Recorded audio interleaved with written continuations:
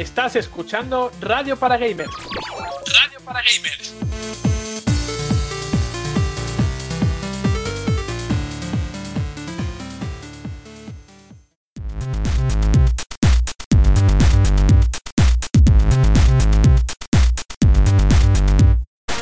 Bienvenidos amigos una semana más a Radio para Gamers. Os saluda Juan Montes en el 39º programa de la segunda temporada, que iba a ser el último que teníamos previsto, pero a Microsoft y Nintendo no les ha apetecido que nos vayamos de vacaciones. Eso sí, con esta edición terminamos los programas regulares de la segunda temporada y realizaremos especiales para los eventos de Microsoft, el posible y casi confirmado Direct de Nintendo y los eventos de agosto tanto de PlayStation 5 y Series X. Antes de arrancar, como siempre, os recordamos las vías que tenéis a vuestra disposición para contactar con nosotros. Estamos en Twitter, @radioParaGamers, donde tenéis el hashtag RPG82 para este programa, donde podéis dejarnos todos los comentarios que queráis, ya lo sabéis, y agradecemos mucho la participación porque siempre se utiliza el hashtag, así que gracias a todos. Por otro lado, también estamos en iVoox, YouTube, Spotify, etcétera, etcétera, donde nos llamamos RPG Podcast y las cajas de comentarios de YouTube e ebooks también queremos que nos comentéis, y creo que con este parón que hicimos la semana pasada hay bastantes comentarios, así que Melos va a tener trabajo al final del programa y os lo agradezco enormemente. Y toca el momento de saludar a los colaboradores que nos acompañan en esta ocasión, y tenemos el equipo a la mitad, porque Juanpe y Laura tenían otros compromisos que les han impedido estar aquí, pero ha venido Dani, así que bueno, tenemos un equipo bastante completito. ¿Qué tal, compañeros? ¿Cómo estáis? Buenas, he venido pero a medio gas, o sea... Sí. Se te nota que estás ahí con el café todavía ahí despertándote, pero bueno, nada, tranquilo que el programa da para mucho. Ok. Yo me voy a marcar un Dani. Te ha faltado bajar un poco el tono, Ay, lo siento, es que es verdad que hablo muy alto, jolín. No me ha salido bien. Oye, una cosa, que ya me he quedado con la mosca detrás de la oreja. ¿Qué es eso de Direct casi confirmado? ¿Me explicas? Ah, ¿no te has enterado? O sí, a ver, ¿de qué estás hablando exactamente? O lo comentamos luego, si eso. Lo comentamos luego si quieres, porque como tenemos que hablar de Nintendo, pues se comenta. Sí, que vengo aquí hoy a tope con Nintendo. Sí. Bakugan. Se te ve muy contenta, sí. Que joder, no me jodas. Mira, me voy a esperar luego, pero ya veréis luego también Melos cómo se pone. Es que vaya... Me voy a callar. Eso, déjalo para la sección que corresponde. Pues yo encantado de estar aquí una semana más. Y me han echado la bronca por Twitter por faltar. La gente dice que falto aposta cuando hay muchos comentarios. En plan, que me escaqueo. Es verdad. Cada vez que hay varios comentarios me escaqueo. Es completamente falso. Yo lo dije en el programa, que seguramente habías faltado porque veías que tenías mucho trabajo. Que no, hombre, que no, que a mí me encanta leer a la gente. Si es mi parte favorita del podcast, ¿no ves que brillo yo? A mí cuando brillo yo me encanta. Y oye, fuera de coño, ya sé que lo vamos a hablar ahora, pero vaya fiasco lo de Bakugan.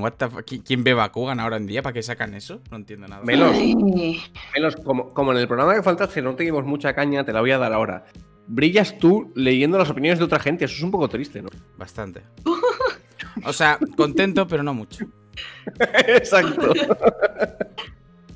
Nada, que es un placer estar aquí una semana más. En fin, pues vamos a comenzar, que hay mucho de lo que hablar. Hoy vamos a analizar Ghost of Tsushima, vamos a hablar de todo lo que se presentó en ese Ubisoft Forward de la compañía francesa, así que bueno, hay muchas cosas sobre las que hablar y no quiero enrollarme mucho en la presentación, que siempre lo hacemos más larga de lo que debe. Con Eli, con Melos y con Dani presentados, arrancamos el 39º y último en principio programa de la segunda temporada de Radio para Gamers, con mucho sobre lo que hablar.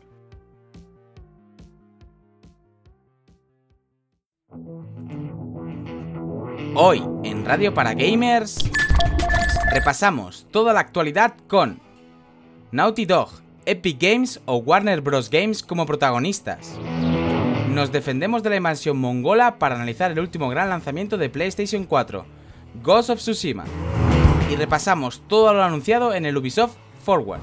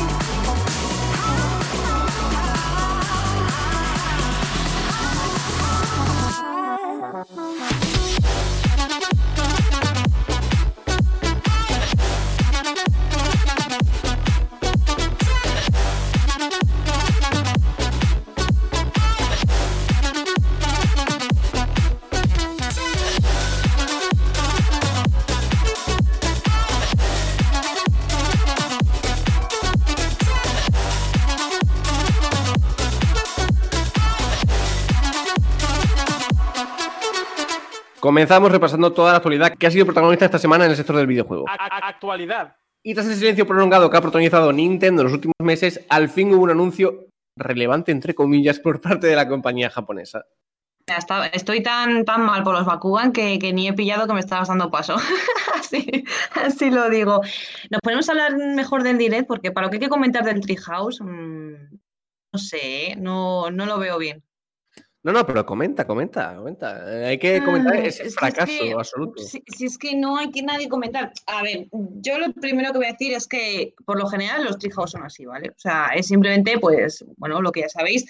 Cada E3, Nintendo lanza un Treehouse que suele durar 3 días, pasan por ahí los desarrolladores de los juegos, hablan, hacen gameplay y tal, muestran gameplay, vaya. Vale, eso después de un buen direct en condiciones, lo entiendo y de puta madre, así lo digo. Pero es que ayer ver un gameplay de cuánto duró, 30 y pico minutos o 40 de Paper Mario, que era sobre lo que ya habían jugado los medios, ya habían lanzado impresiones días anteriores, días anteriores, pues no me entra en la cabeza que luego lo lancen así, o sea, porque la gente, yo veía el chat y es que estaba a otras cosas, estaba como... Venga, ¿y qué más? Un Metroid, no sé qué. Bueno, la gente súper flipada, claro, porque Nintendo ya había adelantado que iban a ser los protagonistas Paper Mario y algo nuevo de Way Forward. O sea, pero no sé, yo es que estaba como de que no quería ver gran cosa, claro, para pillar el juego como de nuevas, ¿no?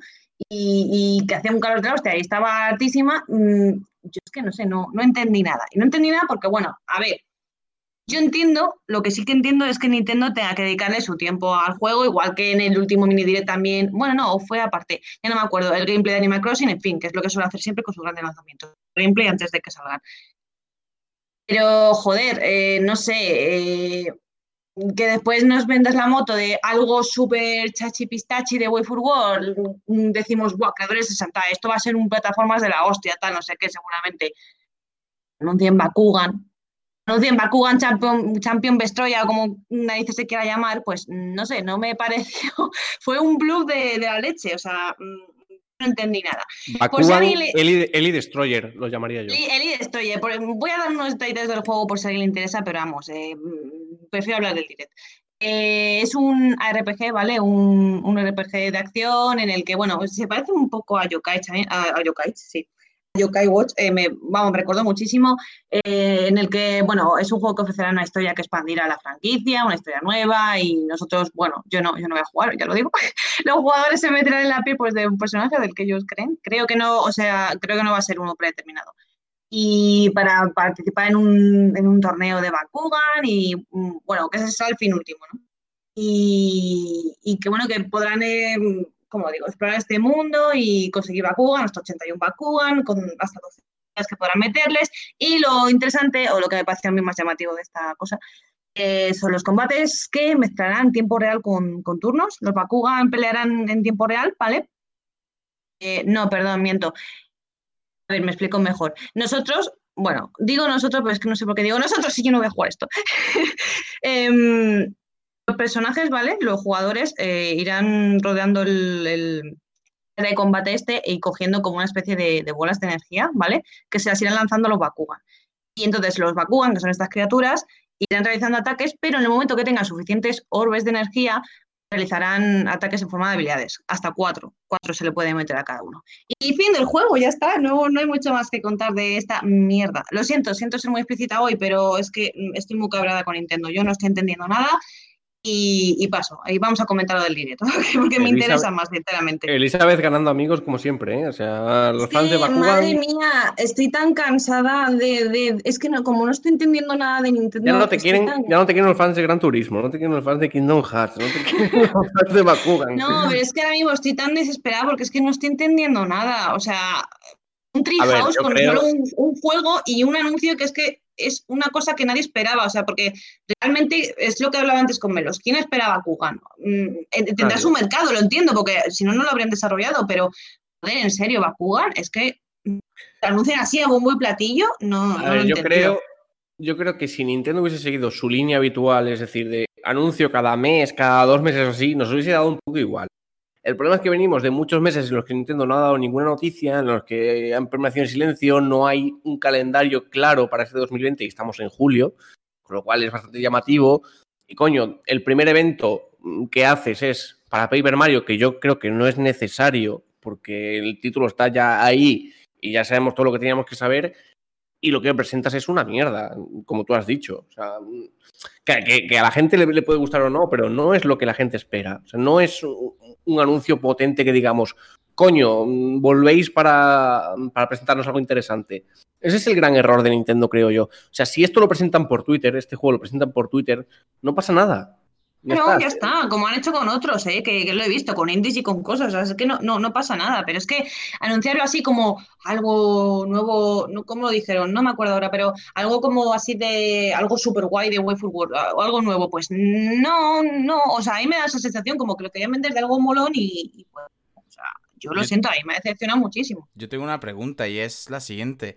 Si la crisis del COVID no nos hubiera afectado tanto y tal, a estas alturas ya habríamos... Tío, o sea, que... Tranquila, déjame hacer la pregunta. No, pero es lo que decía, pero es lo que decía Está la a gente. tope. Si han podido montar un trijos de mierda desde sus casas, pueden montar un direct perfectamente, tío, porque mírale que yo voy Pokémon, por lo grabó ahí, desde que su sí, oficina. que voy por ahí, Vale. que no les iba a defender, al revés. Iba a preguntarme, sin esa crisis, a estas alturas, deberíamos tener muchos anuncios de Nintendo, porque incluso habría sido el E3, etcétera. Entonces, Claro. yo me pregunto, ¿de verdad a estas alturas, sin saber la que se nos iba a venir No. encima, solo íbamos a tener un Paper Mario? Porque lo demás ha sido mierda, o sea, lo siento, es lo que hay. Es que Entonces, nos vamos a tiene agosto que sin tener, nada, o sea, es que no... Nintendo tiene que tener cosas que se han podido retrasar, pero las pueden enseñar. Aunque nos digan luego, mira, todavía les queda, pero hay esto. Y nos lo podrían enseñar. Y yo creo que ya la audiencia se debe. O sea, se le debe a la audiencia saber cosas. Es que no sabemos nada. Yo ahora mismo lo único que sé es que el Nintendo Switch va a coger un polvo que flipas. Es lo único que sé. A ver, vamos a tener dos temas en cuenta que yo creo que son mucho más interesantes que esto, porque además de Paper Mario tampoco vamos a hablar mucho. Lamentablemente no lo podemos analizar porque no hemos tenido código, pero bueno, ya hablaremos de él más adelante. Hay dos asuntos. Uno del que quería hablar Eric, que era el direct. Si hacen el direct en la fecha o en la semana en la que se está hablando, esto que ha pasado podría tener sentido. Es decir, nos quitamos esto antes, porque es previo al lanzamiento de Paper Mario, y después, cuando ya ha pasado el Paper Mario, vamos con el direct importante. Pero ¿por qué? No eran incompatibles. O sea, No esto es como si estuviéramos en el E3. Lanzan el Direct y luego el Treehouse. Y ya está. Es que no eran incompatibles. ¿Por qué primero el Treehouse? Dejamos reposar. Luego vamos con el Direct porque la gente está Pero porque encendida. Nintendo tiene una regla no escrita de no eclipsar ningún lanzamiento. Y el lanzamiento de Paper Mario está muy cercano. Yo creo que sí. No lo eclipsan. Yo creo que no. Yo creo que sí, porque si tú de repente en esta semana empiezas a presentar cosas, Paper Mario se queda en un papelillo, nunca mejor dicho. ¿Sabes? O sea, yo no lo veo así, la verdad. Pero podéis hablar al directo. Es que yo no me he enterado de esa noticia, chicos. A ver, se rumorea muy fuerte y lo han dicho fuentes muy fiables que la semana del 20 hay un direct. Y un direct bastante importante. Y al otro tema al que iba a ir era a lo de la polémica, confusión, / lo que queráis llamar, que ha habido sobre Breath of the Wild 2 con los actores de doblaje en español que dijeron que dieron a entender que su trabajo ya estaba hecho, que habían doblado el juego y demás. Bueno, podría tener sentido. O sea, no sé, no creo que Breath of the Wild 2 salga este año. No sé si es verdad que el doblaje está terminado o no, pero sí que puede que veamos una actualización del juego. Y si en ese tráiler aparece doblaje, es lógico que los actores de doblaje hayan hecho cierto trabajo con el juego. Con lo cual pueden ir por ahí los tiros. No, además, yo no entiendo muy bien cómo funcionan las fases de doblaje de un videojuego, así que no me voy a mojar mucho, pero entiendo, tirando de lógica, que perfectamente se podría terminar el trabajo de doblaje sin tener todo el trabajo de gameplay, de diseño y tal hecho, así que podría quedarle bastante a un juego que ya esté doblado, por ejemplo. De hecho es lo que dice la gente, que el doblaje se suele hacer 1 año o 2, más o menos, depende del proyecto, antes de que termine. Entonces encaja con lo que dice Juan, que oye, que probablemente el juego no salga este año, pero que sí que tenga relación porque, joder, me rayo, esté relacionado con que vaya a salir un tráiler en un hipotético direct. Pues, puede ser, pero yo qué sé, yo es que todo esto lo veo tan turbio que... A ver, yo sinceramente creo que Nintendo, la única manera que tiene de generar impacto e interés en este 2020, que ha sido sin pena ni gloria, si no llega a ser por Animal Crossing, estaríamos hablando de un año de fracaso para Nintendo probablemente, yo creo que necesitan dar un golpe sobre la mesa. ¿Y cómo pueden dar un golpe sobre la mesa? En ese direct sacando Breath of the Wild 2, Pero, Metroid y Bayonetta. pero cuidado, año de fracaso en cuanto a impacto, que es lo que es, lo que es dinero, ha ganado un montón, Elizabeth, ¿eh? Elizabeth, atiende bien a mi frase. He dicho, si no fuera por Animal Crossing, que le ha dado la hostia y más, estaríamos hablando de un año de fracaso. En lanzamientos, ojo. Claro, y pues yo también te estaba diciendo, en cuanto a lanzamientos o impacto con los jugadores, que lo que es dinero, incluso Pokémon Go ha batido récord, creo, o sea que... Pero, Sí. no, que yo estaba matizando, por matizar algo guay, porque es que ahora mismo Pero Pokémon Go es de Pokémon Company. Bueno, pero está relacionado con Nintendo, me da igual. O sea, Bueno. no lo voy a sacar en PlayStation, por ejemplo, ¿sabes? Hablando de PlayStation. No, Ni en Switch tampoco, o sea, por eso están móviles. No, pero que el caso... Ahí, pero ¿me has entendido? Calla. Sí, te he entendido. El caso que yo no sé si vamos a tener direct, pero es que si no lo tenemos nos vamos a agosto sin nada, entonces seguiría sin entenderlo. No, yo no sé qué esperar. Bueno, ojalá, oye, y vengamos con un especial de Nintendo y de Xbox, que oye, sería de putísima madre. Es que a mí lo que me parece raro es lo que comentas, que sea la semana del 20, porque el 23 tenemos evento de Xbox, entonces serían dos eventos muy juntitos. Pero Claro, el pero yo creo que 23 eso- es exactamente jueves además, cuando suelen ser los direct, ¿eh? O sea, es que a mí no me termina de encajar esto tampoco. Pero que Nintendo le da igual, siempre le ha dado igual. Ellos van con su hoja de Exacto. ruta No, ¿cómo y... le va a dar igual tener, nunca lo han direct tenido el en mismo día cuenta. que Xbox? No Nunca creo lo que han sea el tenido en mismo cuenta. día. No creo que sea el mismo día. No, el mismo día no va a ser ni de coña. Pero que sea la misma semana, yo creo que les da igual porque el target no es el mismo. Exacto. Claro, la misma semana vale, pero el mismo día. Es que suelen ser los jueves, por eso lo digo. ¿sabes? No, pero el evento de Nintendo supuestamente es el 20 y es el 23 el de Xbox. O el, Ya, ojo, y un lunes también me extraña. Pero bueno, Ojo. oye, que ojalá sea lunes, incluso domingo o sábado. Si es que me da igual, a las 3 de la mañana me daría igual. O, bueno, sería rarísimo porque Nintendo Mira, no lo hace de últimamente, madrugada. Eli, con las fechas nos han dado por saco a todos. En plan, todo Sí. lo que hemos pensado que podría ser y que tendría sentido, nunca ha Claro, sido si es así. que no, y bueno, y otros años más o menos podríamos ver, pero es que yo ya lo Por dije hace eso. meses que yo ya paso Hacen lo que porque... pueden cuando pillan. Así está ahora mismo 2020. O sea, lo hacen cuando pillan. En plan, No, la aquí- hoja de ruta se la han saltado por completo. O sea, cualquier cosa que pudiéramos imaginar no es así. Pero, ¿puedo preguntar antes de matar el tema y la noticia por Sí, qué, sí. por qué este direct suena que es real cuando ya sabemos que hemos tenido durante 6 meses y este domingo hay direct y este no sé qué hay direct y no ha sido? ¿Por qué este Porque suena tan lo ha dicho viable? el mismo lo ha dicho el mismo que acertó el mini direct. Acertar un mini direct como tal es prácticamente imposible. ¿Cómo acertas? O sea, puedes decir más o menos, tenemos 3 o 4 direct al año, ¿no? Bueno, guantes, hace mucho tiempo. Y hay... Vale, pero un direct normal lo aciertas, pero un mini es súper extraño. Entonces, por eso yo me lo creo bastante a este chaval, ¿eh? Vale, Y vale, hay vale. mucho movimiento de manera interna, hasta donde puedo decir. O sea, que parece que se está moviendo algo. O sea, ahí lo tienes. Y se Ojalá está moviendo unos algo días- con un juego, se está moviendo algo con un juego muy importante y que nadie espera que vaya a salir tan pronto.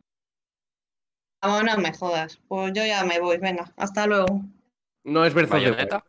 No, ¿Bayonetta? tampoco es Bayonetta. Y ya, si os he descartado los dos, ya sabéis cuál es el tercero. Joder. Me bajo, venga, hasta luego. Me muteo, chao. Yo no lo sé. Soy un poco especial. Joder, Melos, Samus Aran. Vale, venga. Metroid, me muteo. En fin, dejamos ahí todo lo relativo a Nintendo. Vamos a ver si finalmente se confirma ese direct y tenemos grandes novedades de sus próximos lanzamientos. Y vamos a hablar de un asunto que es bastante curioso, porque todos entendemos que a mediados de esta generación de la que vamos a entrar, habrá una actualización de consolas, pero uno de los ex ejecutivos de Microsoft afirma que no cree que vayan a existir. Pues así es, y es que además en generaciones anteriores pues tuvimos otro tipo de modelos de las consolas, que si más gigas de almacenamiento, que si tamaño más pequeño para que te cupiese mejor en la estantería y tal, pero la generación actual, tanto PS4 como Xbox ya sabéis que tuvieron que sacar su modelo Pro para cumplir esas carencias en potencia y dar soporte al 4K y al HDR. Así que la pregunta es exactamente esa, ¿tendremos en la Next Gen también modelos Pro? Ha sido Albert Penelo, yo espero que sea Penelo y no Penello porque... me reiría bastante. Exdirector de... Bueno, es jefe de marketing de Xbox, que nos arroja algo de luz en los juegos de... Era. ¿Penelo? Era. Sí, era. O sea, que era. Era, en pasado, vaya. Sí, Sí. he dicho, a lo mejor no se me ha escuchado bien, exdirector. Ah, ok. Director de marketing de perdona. Xbox. Sí. Tranquilo, Mamer Supremo, yo estoy aquí deseando cualquier cosa de Xbox, por favor, corrígeme. Es que este tío nos ha dado muchos titulares, perdona. Vale, le tienes fichado. No, pues ha sido en resetera aclarando que PS4 Pro y Xbox One X tuvieron que ser lanzadas porque la tecnología 4K se estaba convirtiendo en una resolución muy convencional y esas consolas fueron diseñadas para verse sobre todo en 1080. Y cree, en este caso, que PS5 y, bueno, PlayStation 5 y Xbox Series X no tendrán ese problema con la tecnología 8K, en principio, porque aparte la tecnología 8K no está bien desarrollada aún, no está terminada, no está pulida, y aparte creen que son bastante vanguardistas y que van a estar... ¿cómo decirlo?, preparadas para cumplir cualquier cosa que tengamos por delante. Y piensa entonces que no va a ser necesario que a mediados de generación tengamos sus modelos Pro. Me hace gracia porque evidentemente las declaraciones habla también de PlayStation, a pesar de ser, bueno, de haber estado muy unido a Microsoft y a Xbox, pero es que está bastante seguro. Yo os voy a decir una cosa, me parecen buenas noticias sobre todo para nuestros bolsillos, porque a mí eso de comprarme una Play 5 y en 2 años comprarme la Pro no me hace mucha ilusión, la verdad. Bueno, a ver, menos, es una opinión. Yo creo que. Yo creo que tiene lógica lo que dice, pero no estoy de acuerdo. Yo creo que dentro de 4 años vamos a tener una actualización de consolas, pero vamos. Por supuesto, esto clarísimo. lo que dice este señor no va a misa. A ver, se le puede tener en cuenta porque es una persona que está en el entorno y tal, y puede tener cierta importancia lo que dice, pero yo sinceramente, lo que va a pasar lo mismo. O sea, es que se van a poner de moda las teles 8K, se van a poner de moda la tecnología, va a estar también más accesible a la cartera y va a hacer falta. No, y que al final 4 años en tecnología son muchos y la tecnología evoluciona constantemente y yo creo que dentro de 4 años lo mejor un componente de la consola se queda corto ya y tienen que actualizarla para alcanzar los cánones de potencia o yo qué sé, o sea, es que son tantos factores que al final, bueno, pero yo creo que, esto creo que estaremos todos de acuerdo, en PlayStation 4 y en Xbox sí que sentimos que nos faltaba potencia, que se nos quedaban cortas y que las consolas no eran todo lo que necesitábamos en esta generación. Entonces salió el modelo Pro para cumplir carencias. Yo creo que en este caso, si sale un modelo mejor de PlayStation 5, de Xbox Series pues yo no estoy de acuerdo, ¿eh? Yo no estoy de acuerdo. Yo jugué a Bloodborne, por ejemplo, en PlayStation 4 y me parece a día de hoy de lo mejor de la generación y salió antes del modelo Pro. Sí, por supuesto, pero a mí la PlayStation 4 se me quedaba corta, sobre todo en temas de FPS, ruido y almacenamiento y de todo. Y lo sigues teniendo. En muchísimos aspectos y muchísimos juegos. O sea, lo que quiero decir. El PlayStation 4 Pro lo sigues teniendo. Sí, o sea, sí, no, es que por tampoco... supuesto, no. Si PlayStation 4, yo cuando la enciendo, me llaman los vecinos a la puerta a ver si estoy bien. Pero el tema es. Si sale una PlayStation 5 Pro o una Xbox Series X Pro, yo creo que va a ser más lo que dices tú, un avance en tecnología que una carencia. Yo creo que las Pro de esta generación eran porque tenían carencias y necesitábamos un modelo mejor. Yo creo que si en esta generación salen consolas Pro, va a ser simplemente por mejorar, no porque las consolas se vayan a quedar cortas. Pero repito, es una opinión, ¿eh? Sí, no, yo coincido. Es verdad. El problema con las consolas base de esta generación es que eso, salieron desfasadas. Y es que es eso, no decían, no, 1080 60 FPS, es que pocos lo conseguían de salida. Sí, Entonces, sí. se quedó claro que no daban para más. Y ahora, pues las consolas nuevas es lo que están diciendo, que entre las tecnologías del SSD, la potencia bruta de Series X, entonces hay ahí una chicha que eso, o sea, que no es un PC como tal, como se podían considerar Xbox One y PS4, que eran muy simples, no tenían nada propio de consola. Entonces, la nueva generación parece que sí. Entonces, esas cosillas hacen que los desarrolladores las expriman y recordemos que hemos visto un The Last of Us o un GTA V corriendo con 256 megas de RAM, ¿sabes? O sea, y ahora estamos ya hablando de gigas y gigas. Entonces, si la generación de 360 y de Play 3 con su arquitectura chula nos dio juegos de ese calibre, pues si volvemos a las arquitecturas de consola y nos pueden dar esas que los desarrolladores expriman ahí hasta la última gota, pues oye, mejor. Y respecto, es la primera vez que lo escucho como Penello. Yo siempre lo llamaba Penello a Albert. Entonces, es siempre, ya te digo, nos ha dado muchas noticias. Fue el arquitecto principal de One y de One X. Entonces, siempre estaba ahí soltando perlas. Y la última que soltó creo que era lo de eso, que la potencia de Series X no se podía comparar con la de Play 5, no sé qué. Entonces, suele ser muy activo. en redes sociales. Pues dejamos ahí a Penélope. Es broma. Y ya sabremos si tendremos una actualización de consolas. A ver, yo creo que tendrán que pasar al menos, como digo, 4 años para que lo sepamos. Y si finalmente pues, se quedan Xbox Series X y PlayStation 5 como las consolas totales de la generación, que bueno, que como dice Melos, en ese sentido sería una gran noticia, especialmente para los usuarios, que no tendremos que gastar más dinero en una consola. Pero bueno, hay otra noticia muy importante que ha surgido esta semana y que puede dar pie a mucho debate, y es que Sony ha invertido la friolera de $250 millones en Epic Games. Sí, sí, ya quedaba claro cuando anunciaron el Unreal 5 que Sony y Epic tenían ahí Hacían algo. manitas. Sí, estaban haciendo, se enviaban mensajes por MD, ¿sabes? O sea, había ahí algo. Entonces, se hizo oficial esta semana eso, que Sony invirtió 250 millones en Epic Games, que aún así, aunque parezca una cifra escandalosa, es una participación minoritaria. O sea, están al nivel que no tienen poder de decisión ni nada, o sea, no tienen mano en la junta directiva de Epic Games y es considerado minoritario. Entonces, joder, tela lo que vale esa empresa, que según VentureBeat, el valor de los creadores de Fortnite está en los 1.830 millones de dólares. O sea, se han llevado una uña del pie de Epic, básicamente. O sea, no nos han llevado mucha participación.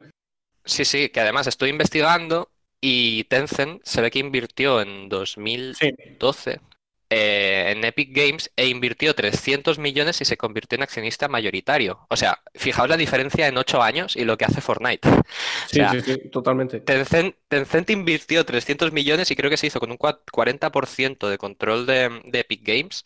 Y ahora Sony ha invertido 250, que son 50 millones menos, y no, minoritario y no tiene ni mano, ni obra, ni nada. Simplemente es una colaboración.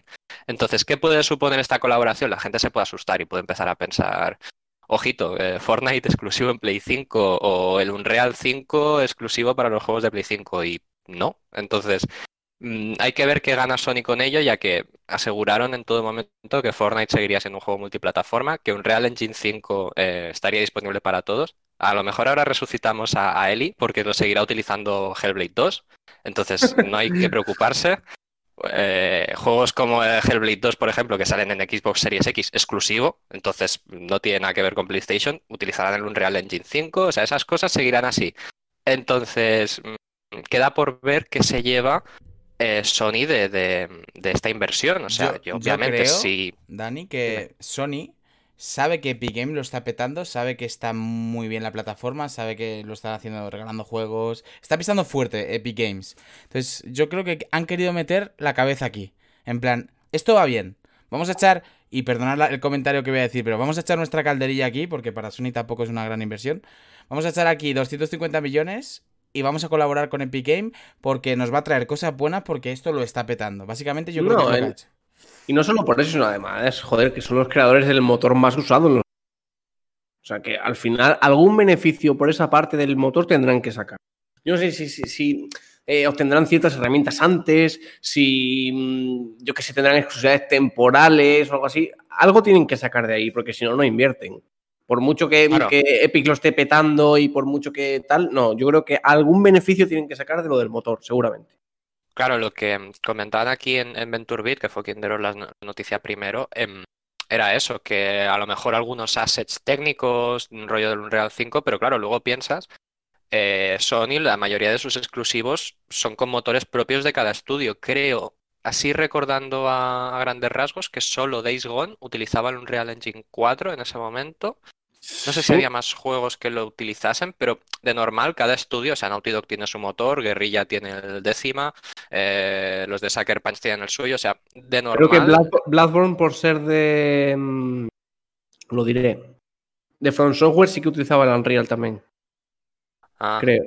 Le vendría bien a From utilizar el Unreal. Pero bueno, sí, tienes razón.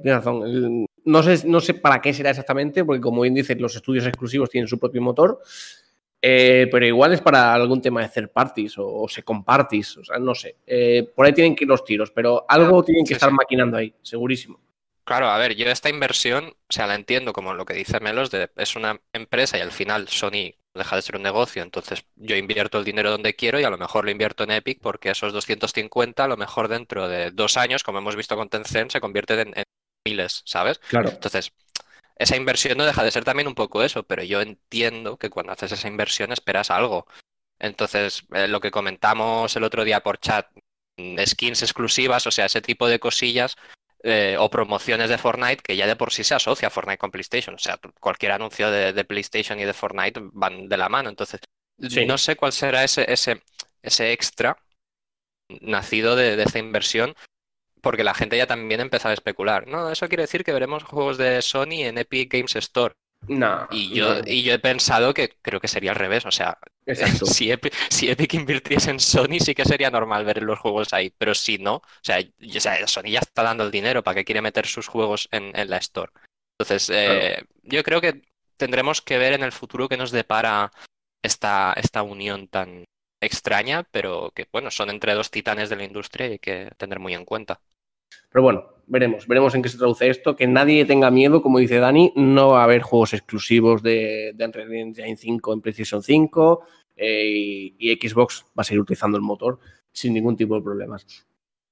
Pasamos a, bueno, hemos mencionado a Naughty Dog, hay que hablar de ellos porque justo acaba de terminar The Last of Us Parte 2 y ya están buscando personal para su próximo proyecto en PlayStation 5.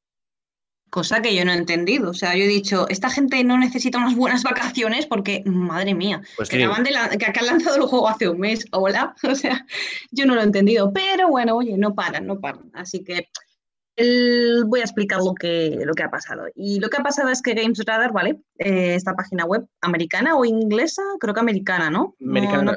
Americana, vale. Es que hay veces que me dicen tal y yo digo inglesa, no, americana. Ah, vale, pues me confundo. Bueno, el caso, que ha encontrado entre las ofertas de empleo de Naughty Dog, ¿vale? Cositas muy curiosas. Digo curiosas por decir algo, porque en realidad no es que indiquen gran cosa de lo que podemos esperar de Naughty Dog en el futuro, pero bueno. Por ejemplo, han encontrado una oferta de trabajo de, bueno, varias. La primera, una oferta que solicita un diseñador de niveles, ¿vale? Y de entornos para un jugador. Detallazo. No, o sea, encaja con Naughty Dog, no nos indica nada. Vale, siguiente, oferta de trabajo de, o sea, para pedir un desarrollador de animaciones y gameplays que cree gameplays para sus futuros proyectos y de forma al sistema de combate. Pues tampoco nos indica gran cosa. Vamos con la tercera, a ver si nos desvela algo. Eso parece un concurso. Naughty Dog busca, sí, parece que estoy poniendo un tono así. Naughty Dog busca un programador de herramientas que trabajará en su nueva generación de análisis de gráficos y sugiriendo la oferta que, bueno, que será algo para PlayStation 5. Ojo, que nadie esperaba este plot twist. Nadie.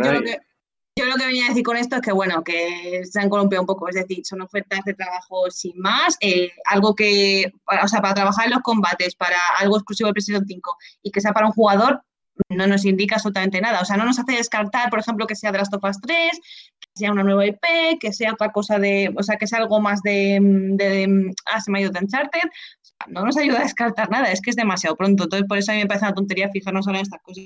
La cosa fue, por ejemplo, que recuerdo hace como 2 años o así, que era muy explícita Guerrilla Games pidiendo ¿cómo era? En las ofertas de labores que publicaba, ¿vale? Pedía gente que más o menos supiera hacer esto y mostraron una imagen. Era totalmente, sí. Vamos, era, uy, Hellblade, sí, ya me habéis dejado. Horizon. Que era Horizon, o sea, Horizon. Otra cosa sería eso, ¿no? Que dirías, buah, esto está en camino, pero sin imágenes, sin más detallitos. Pues, en fin, que es muy pronto, si es que es muy pronto.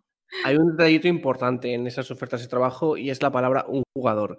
¿Por qué? Porque sabemos que el multijugador de The Last of Us también está en desarrollo y si no hubiesen mencionado eso de un jugador podría dar pie a que la oferta fuera para eso, para ese multijugador de The Last of Us Parte 2. Ah, pero yo qué sé, yo creo que se entiende. O sea, yo creo que se entiende que están terminando de trabajar en el multijugador y que aparte ya están desarrollando algo nuevo. O sea, yo por eso tampoco lo veo muy, muy destacable, ¿no? O sea... Y dos detallitos más. No creo que sea Uncharted, porque Uncharted se está rumoreando que va a pasar a manos del nuevo estudio que tiene Sony, de San Diego, creo que era, que se va a encargar de una nueva entrega de Uncharted y a partir de ahí supongo que ya seguirá con la saga. No sé si la supervisará Naughty Dog o algo así, pero bueno, parece que va a estar a cargo de ellos y yo creo que cansaría ya un The Last of Us parte 3, al menos tan pronto. Yo creo que va a ser una nueva IP.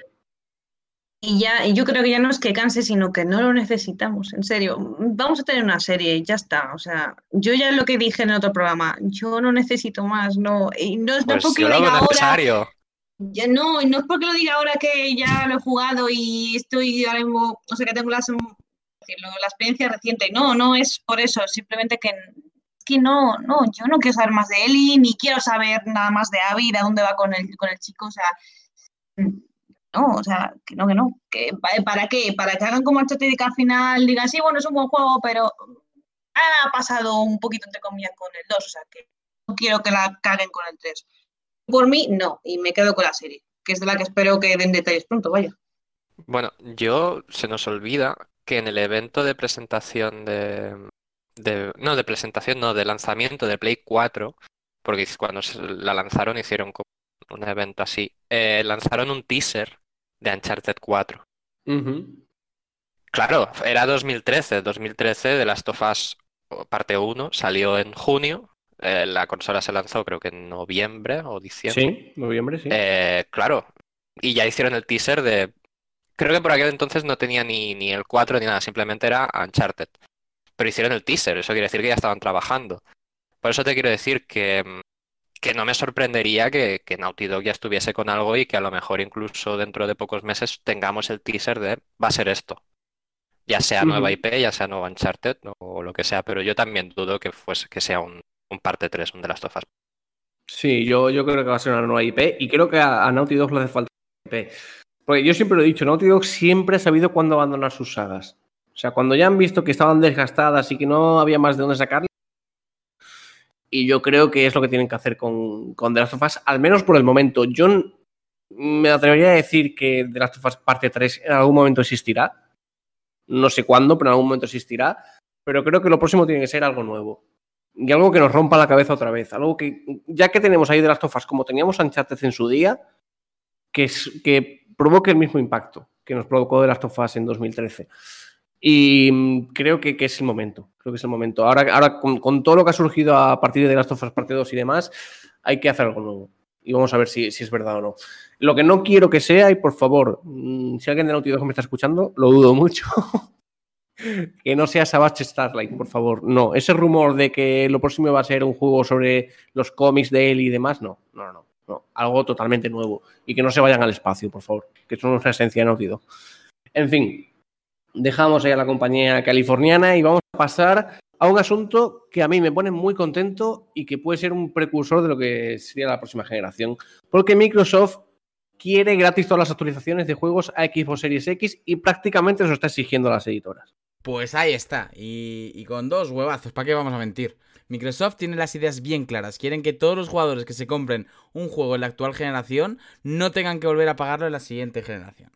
Xbox ha invitado a todos los desarrolladores y publishers a ofrecer la actualización de Next Gen de sus juegos de forma gratuita en Xbox Series X. Pero, y ahí Juan, cuidado, porque no obligan a las compañías a hacerlo. Sin ir más lejos, EA Sports, por ejemplo, ha encontrado su propia solución, ofreciendo descuentos a los usuarios de la actual generación en caso de que compren el mismo juego para la nueva.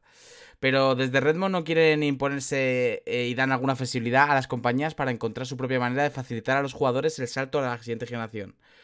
Pero lo que sí tienen claro es que quieren que todas lo cumplan, es decir, que no tiene por qué ser Smart Delivery como tal, no tiene que ser lo pagas en Xbox y no lo pagas en Xbox Series X, pero algo, por ejemplo, ideas, packs cross-generacionales, el propio Smart Delivery de 100%, o he leído por ahí también precios especiales y descuentos promocionales como lo que ha hecho EA. Bueno, a ver, vamos a ser claros. A mí personalmente lo que me gustaría, como a todos, es el Smart Delivery, pero si al menos tú te quieres... eres una compañía... Es que los de EA ya les vale, porque EA no es precisamente una compañía chiquitita o poco conocida. Pero digo, si hay compañías más modestas y tal, que te ponen el juego, al menos con... Si te has gastado 60 euros en la Xbox y en Series X solo pagas 20, mira, bueno, vale. Pero lo de los packs estos de crossplay creo que van a salir por 100 o 120 euros y es como pagar 2 veces el juego otra vez. Entonces, a mí esos no me convencen. Yo creo que todas las compañías están bastante concienciadas de esto, menos de momento Electronic Arts. Yo O sea, espero que porque, sí. por ejemplo, bueno, luego lo comentaremos, Ubisoft con Far Cry 6 ya deja claro que va a estar totalmente gratis, tanto en PlayStation 5 como en Series X. Con lo cual, una compañía como Ubisoft que ya haga eso, creo que es un indicativo de que la gran mayoría va a tener eso. Todos los exclusivos de Xbox no me cabe ninguna duda de que van a estar totalmente gratis en Series X. Creo que PlayStation debería hacer lo mismo. Si van a sacar una versión de Last of Us Parte 2 y Ghost of Tsushima en PlayStation 5, debería ser totalmente gratis si has comprado el juego en las consolas anteriores. Pues fíjate, Juan, y mira que yo voy a reconocerlo aquí con la mano en el corazón. Yo soy más pipero que mamer, pero tengo que decir que yo no veo tan claro que Sony vaya a utilizar tanto el Smart Delivery y creo que de hecho esta exigencia muy entre comillas de Xbox hacia los publishers y los desarrolladores es para sacar la más clara ventaja frente a la competencia, para tener claro que el Smart Delivery va a existir en Xbox y que si pagas un juego en la Xbox no lo vas a pagar la siguiente. O sea, creo que esta es la gran ventaja que quieren sobre Sony, porque yo creo que Sony le gustan mucho los remakes, los remaster y le gusta mucho lo de pagar dos veces.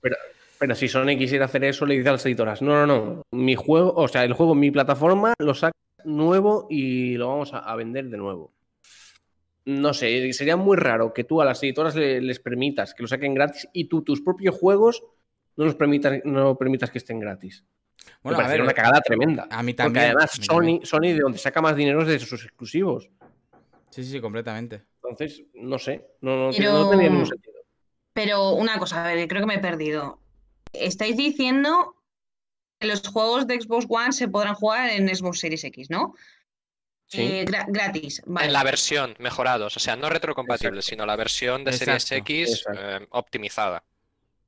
O sea, lo que no quiere los de Xbox es que pagues por las mejoras técnicas de un juego. Que si te compras un juego en la actual generación... El caso de Cyberpunk, el caso de Cyberpunk, que este no tanto. Lo juegues a las máximas posibilidades gratis. Eso es lo que quieren. Sí.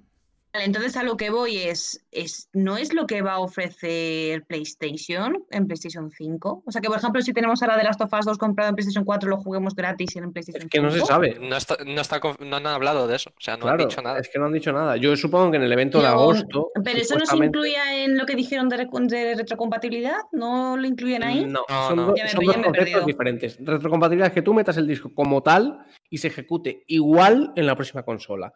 El Smart Delivery que propone Microsoft es que el juego tenga mejoras técnicas dedicadas a la próxima generación y que no te cueste nada. Vale, me había perdido, estoy espesa. Vale, sí, ahora ya os entiendo. Smart Delivery básicamente es que yo me compré, ahora porque han retrasado Cyberpunk, pero bueno, imagínate que me interesan los Vengadores y me lo compro en septiembre, ¿vale? Entonces yo lo juego en Xbox One y cuando salga Series X, yo pongo mi disco de Xbox One en Series X y lo que me reproduce es la versión nativa de Series X sin gasto añadido. Y si yo luego vuelvo a poner ese mismo disco en mi One, me ofrece la versión de One. Tengo una pregunta técnica sobre esto, la verdad. Un segundo, me ha gustado mucho el matiz de imagina que a mí me gusta Vengadores. Imagínate que a mí me interesa, en plan, creen por culo, ¿no? Pero imagínatelo por un segundo. A ver, tengo una pregunta técnica respecto a esto que has dicho, Dani. Eso de meter el disco y que te lo ofrezca con las máximas mejoras de la Series X. ¿No conllevará algún tipo de descarga o algo para que la tecnología funcione correctamente? Seguramente tendrá un parche, ¿no? Sí, hombre, sí, claro. Entonces ya me estoy imaginando que más le vale tener 5 teras la consola. Porque si no... Claro, a ver, ten en cuenta que nosotros cuando instalamos o lo que sea siempre hay algún tipo de actualización. Entonces, pues... A lo mejor metemos el disco, claro, eso yo no lo sé, pero a lo mejor metemos el disco en Series X y del disco no nos copia nada, solo nos pilla la licencia y lo que nos descarga es la versión del juego entero. Sí, ¿sabes? Pues eso es lo que yo pensaba 100%. Es decir, que detecta que tú has adquirido el juego, que tienes aquí la licencia, que lo has pagado y lo que hace es ofrecerte la versión digital. Y ahí es donde vuelvo a decir, pues entonces más le vale a la consola ir bien de memoria, porque si tenemos que hacer como en esta generación, que sí o sí, como no tengas un disco duro... muy de digital no eres, serás de físico y aún así lo tienes que instalar. Así que más le vale... No se sabe todavía las capacidades de almacenamiento de la consola, ¿verdad? Ni de PS5. Sí. Sí. Un tera para Series X y 856 gigas para PlayStation 5. Me parece poquísimo. Me parece poquísimo. Ya. Y más teniendo en cuenta esto Ya. del Smart Delivery que te va a ocupar. Pero bueno. Ya, Claro, bueno, ni Play cotiza 5... que vamos a tener, ni cotiza que vamos a tener una versión con 2 teras. Ya te lo digo yo. Sí, yo creo, ¿ves? Yo creo que más que lo que decían de, de esas versiones así potenciadas, yo creo que alguna con más capacidad sí, pero es que los SSD son muy caros y los Sí. SSD con más capacidad, pues... O sea, Por Series X eso, tiene una movida que tiene como unas ranuras, unas tarjetitas, que tú las sí. incluyes ahí y te las hace como de manera nativa, en plan, como si fuese el mismo SSD interno. Pero Play 5, si las conectas, tiene que ser por fuera, entonces imagino que lo que haría sería que si tú tienes los juegos almacenados en un disco duro externo, te los pasase al interno a la hora de reproducirlo, porque si no Claro. se pierde la gracia del SSD. Claro, y que además lo PlayStation 5 tiene un SSD muy dedicado, que es más caro y tal y cual. Por eso yo creo que dentro de 4 o 5 años a lo mejor esos SSD han bajado de precio y tendría más sentido sacar un modelo nuevo con más capacidad. Con a lo mejor 2 teras de SSD, que a lo mejor a Sony la fabricación o a Microsoft les cuesta lo mismo que actualmente y sacan una versión mejorada. Eso tendría mucho sentido, la verdad. Pero bueno, el tema de la capacidad, Melos, es el tema de siempre. O sea, eso nos lo tenemos que comer y vamos a tener que hacer malabares de nuevo para hacer el Tetris con los juegos, porque hay un rumor por ahí que dicen que los juegos van a ocupar menos. Yo no me lo creo, ¿eh? Yo creo que los juegos de próxima generación van a ocupar más, incluso. O sea, yo creo que el estándar van a ser los 100 gigas Ya ves. y vamos a Es tener que que hacer muchos tenemos malabares. The Last of Us parte 2, el Final Fantasy VII Remake, que son 100 y pico gigas cada uno. Luego Modern Warfare, que creo que ya va por los 200. O sea, madre mía. Sí. Yo creo que eso va a ser una locura y se nos va a quedar muy cortas las consolas, pero bueno. Lo de siempre. Instalar pocos jueguitos, jugar a ellos, cuando te los pases los borras y venga, al siguiente. ¿Os No acordáis? queda Esto Dime. No, que si os acordáis en PSX que la memory card era de 8 megas. Joder. Y lo que ocupaba ahí, madre mía. Y yo tenía ahí todo, el Metal Gear, el Crash, el Final, o sea, y me cabía todo, 8 meguillas. Ahora 200 juegos, el Payon, Tium, o sea, me cago en la puta. Claro, pero ahí guardabas las partidas, no guardabas el juego. Claro. Ahora lo que hacemos es guardar el juego entero. Entonces, no, Sí. claro, Es que eso es también, la diferencia. eso también fue un cambio bastante gordo, ¿eh? Yo nunca he entendido, y a lo mejor, Dani, me lo puedes explicar. Si tú introduces el disco, ¿por qué necesitas copiarlo dentro de la consola? O sea, eso en el caso del digital tiene sentido, pero en el caso del disco, no Porque sé. la lectura es más rápida, o sea, ahorras tiempo. O sea, si ya de por sí los Joder, discos pues duros menos mal. son lentos, la Sí. lectura digamos, del dispositivo, o sea, del lector de Blu-rays, es lenta. Entonces, claro, lo que tú estás haciendo es meterlo, lo copias y luego lo que estás leyendo es en base a la copia que tienes en el disco duro. Si lo leyeses directamente, el juego iría, pues eso, el streaming de texturas, el de datos y en general, pues sería más lento. Entonces es una manera de mover gran cantidad de datos porque, por ejemplo, en la primera vez que se instaba a copiar los juegos era en Play 3.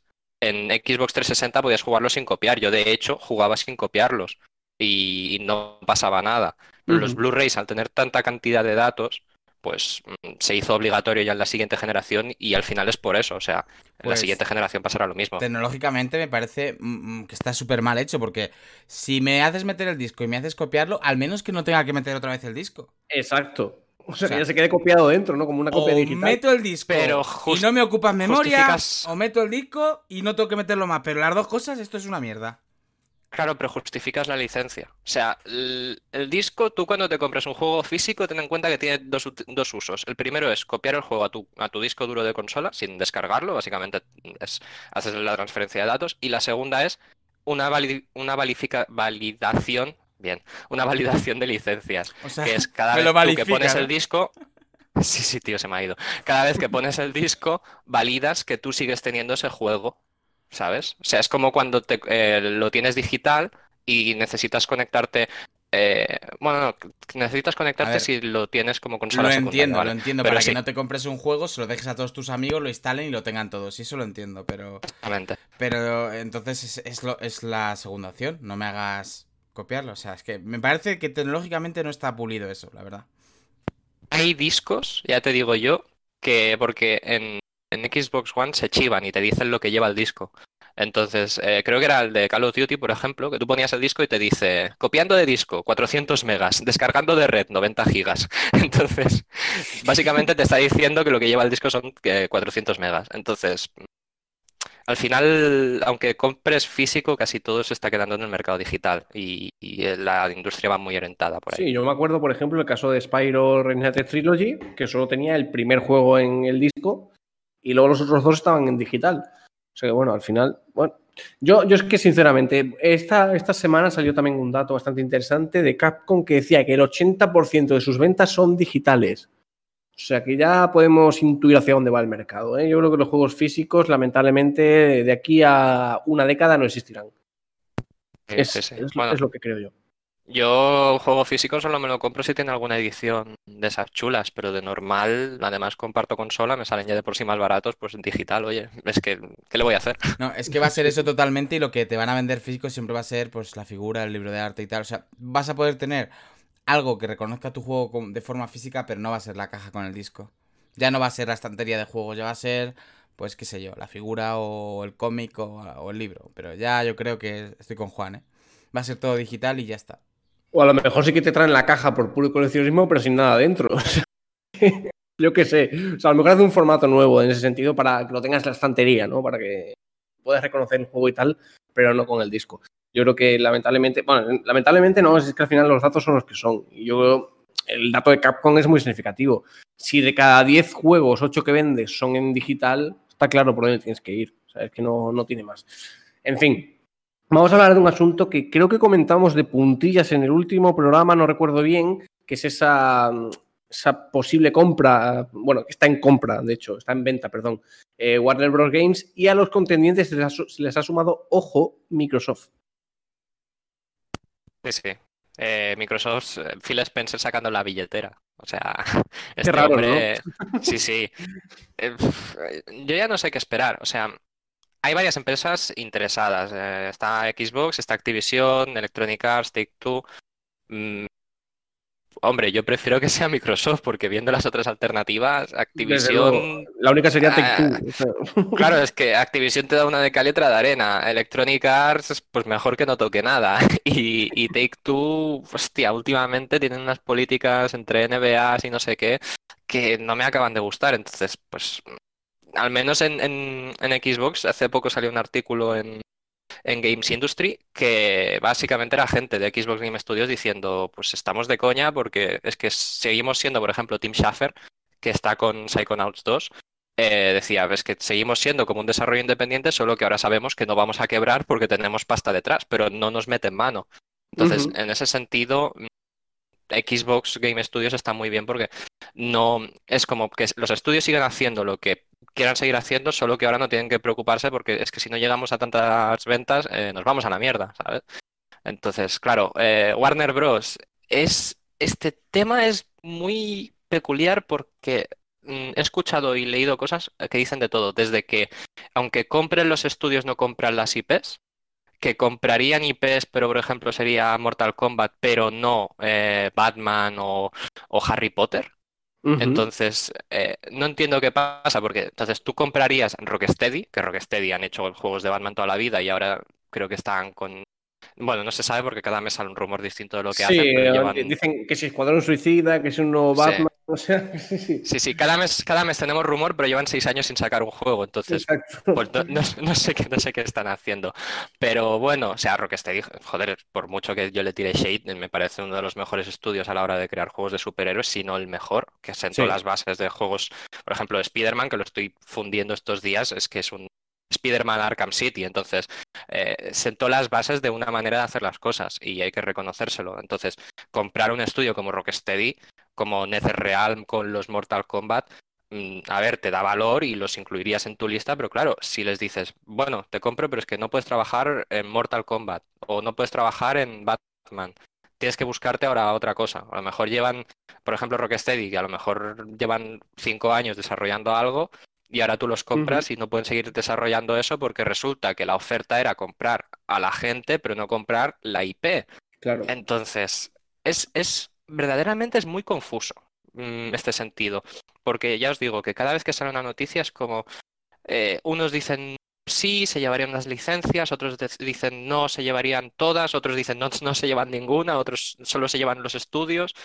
Claro, Es muy extraño. es muy extraño y en el caso de Microsoft creo que más. Porque claro, franquicias como Mortal Kombat, como Batman, como Harry Potter y tal, pasarían a ser exclusivas de Xbox, en teoría. Siempre y cuando el acuerdo las incluya. O Claro, sea, que yo claro. si fuese Xbox, yo diría, yo compro a esta gente, pero dadme las licencias. Exacto, pero es que igual por ahí va la cosa, ¿no? Que igual Warner está diciendo, oye, si me vas a comprar, déjame que mis juegos los siga sacando en PlayStation o en Nintendo o donde sea. Claro, eso yo creo que a Microsoft tampoco le conviene. Porque si Microsoft va a meter pasta es para sacar un beneficio enorme. Y yo creo que son 3 licencias las que hemos nombrado que le dan unos juegos exclusivos de la hostia. Entonces, Claro, no sé. Dime. Sí. Nada, eso, que Microsoft en ese sentido ya ha hecho bastante de hermana de la caridad porque sigue publicando Minecraft. Minecraft que es suyo, o sea, Minecraft es de Xbox, de Microsoft, y lo sigue publicando. Hace poco salió Minecraft Dungeons y salió en Switch, salió en Play 4, salió en PC. Ori lo hemos visto en Nintendo Switch, Hellblade lo hemos visto en Nintendo Switch. Yo creo que ya está bien. O sea, vale que tienes que diversificar un poco tus IPs, pero dale mimo a Series X, ¿sabes? Entonces, si te gastas la pasta en... Porque barato no va a salir esta inversión en Warner, que ya se posiciona, o sea, se ha interesado, pero también se han interesado las otras compañías. Entonces, al final, la que ofrezca más, imagino que se los llevará. Pero es eso, si tú ofreces pasta por esta gente y a lo mejor ofreces más para llevarte sus IPs, no tendría sentido seguir publicando en otras consolas. Porque igual a Warner le viene, y ojo lo que voy a decir, a lo mejor Warner le viene EA, que ya trabajaron con ellos en el pasado, porque los primeros juegos de Harry Potter eran de EA. Sí. Igual le viene EA, le mete pasta y dice, oye, pues mira, que se lo queden y así podemos publicar en todas las consolas y al final, pues no sé. O sea, no sé las cláusulas que habrá en ese tipo de acuerdo, pero veo muchas más trabas con Microsoft que con cualquiera de las otras 3, lamentablemente, porque como bien ha dicho Dani, ninguna convence demasiado. O sea, pues son 3 compañías que, en fin, no vamos a descubrirlas ahora. Así que bueno, veremos qué pasa finalmente y quién compra Warner Bros. ¿Y quién se lleva el gato al agua? Porque si se lo lleva Microsoft y finalmente consigue las licencias, es un acuerdo bastante importante, ¿eh? Claro, tenemos 2 eventos futuros que pueden un poco decirnos qué está pasando, que es en julio del 23 tenemos el Xbox Game Show, me parece que lo llamaron, ¿Sí? que básicamente pues tendremos juegos first, pero seguramente, porque ya lo están dejando caer, tendremos cositas de third parties y a lo mejor tenemos algún anuncio de esto de Phil Spencer sacando la cartera y diciendo, pues mira, hoy he comprado esto y esto. Y a lo mejor Querido por ahí está diario. Warner. Sí. Satya Nadella me ha dado la billetera y me ha dicho que me pase por Warner, venga. Y el otro evento es en agosto, el DC Fandom, que ahí se rumorea que se enseñarán cosas de juegos, incluso del Harry Potter RPG este que pinta tan bien. Entonces, a lo mejor ahí tenemos, en julio y en agosto son esos 2 meses que parece que podemos salir de dudas, pero respecto a la compra, yo no veo nada claro y tengo muchas dudas al respecto, entonces a lo mejor se va aclarando con el paso del tiempo. Pues sí, habrá que esperar a ver qué pasa finalmente con Warner Bros. Vamos a terminar la ronda de actualidad hablando de un aspecto que no es tan feliz como los que hemos venido hablando con lo del Smart Delivery, porque Cory Barlog, director de God of War, afirma que los juegos tienen que subir de precio. No sé qué le pasa últimamente, pero yo creo que debería callarse, ¿eh? Porque Está como muy destroyer, ¿eh? Sí, yo cada vez que lo por Twitter... que sí sale, pero es que la está liando, yo creo. Pero bueno, explico la noti y hablamos ahora de ello. Pues sí, el director de God of War, del último God of War, la ha liado pardísima. Y es que, bueno, lo que pasa es que a raíz de que se anunciara que NBA 2K21 iba a costar 5 euros más en la nueva generación de consolas, ¿vale? Ha pasado lo que os podéis imaginar, que mucha gente se ha quejado, que por qué vamos a pagar 5 euros más en la nueva generación cuando pago 5 euros menos en PlayStation 4 y Xbox One, bla, bla, bla. Bueno, pues en fin. Lo que ha pasado es lo de siempre, que una compañía ha hecho un anuncio y la gente pues ha puesto a comentar.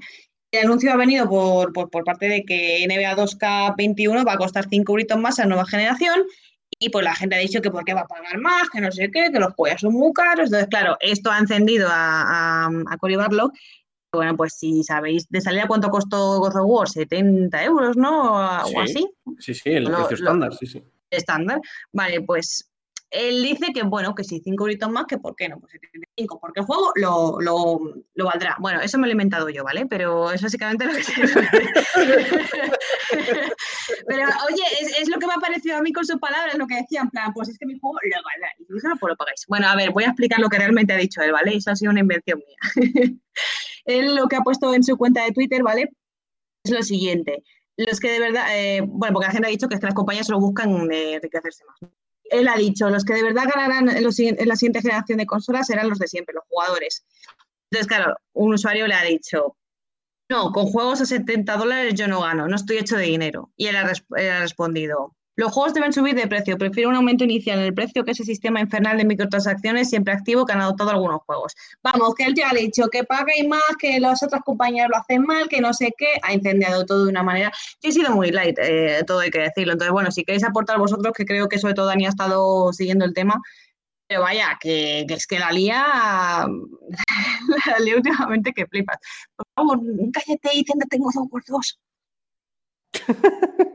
Es verdad, tío. O sea, es que yo no veo normal que un director se pronuncie sobre estos temas. O sea, que te puedes pronunciar igual que hizo el... Ay, ahora se me ha ido el nombre. Sean Layden hace poco que dijo, oye, los juegos a lo mejor pues, deberían durar menos, no sé qué, o bueno, lo que hablamos ya en otro programa. Sí.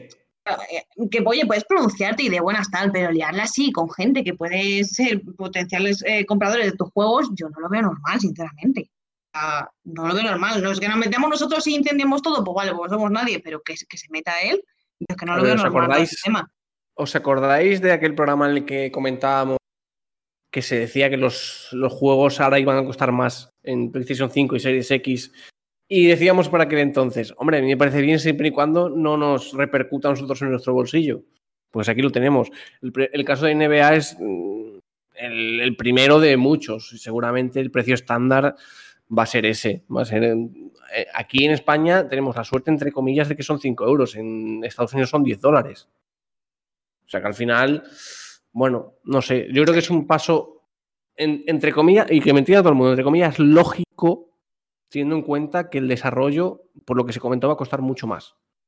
No, y que, oye, aunque yo me queje y me parezca mal el hecho de que él comente estos temas, yo estoy a favor de que el juego me cueste inicialmente 5 euros más, a como dice él, a que luego estar pagando y pagando y Pero pagando. ¿sabes cuál es el problema? Que los juegos van a subir de precio y eso de las microtransacciones va a seguir existiendo, por mucho que suban de precio. No, pero como yo esos juegos no los voy a tocar mayormente, pues ahí ya el que quiera meterse en ello, pues oye, que se meta, pero yo no. Yo por lo general no compro juegos llenos de microtransacciones.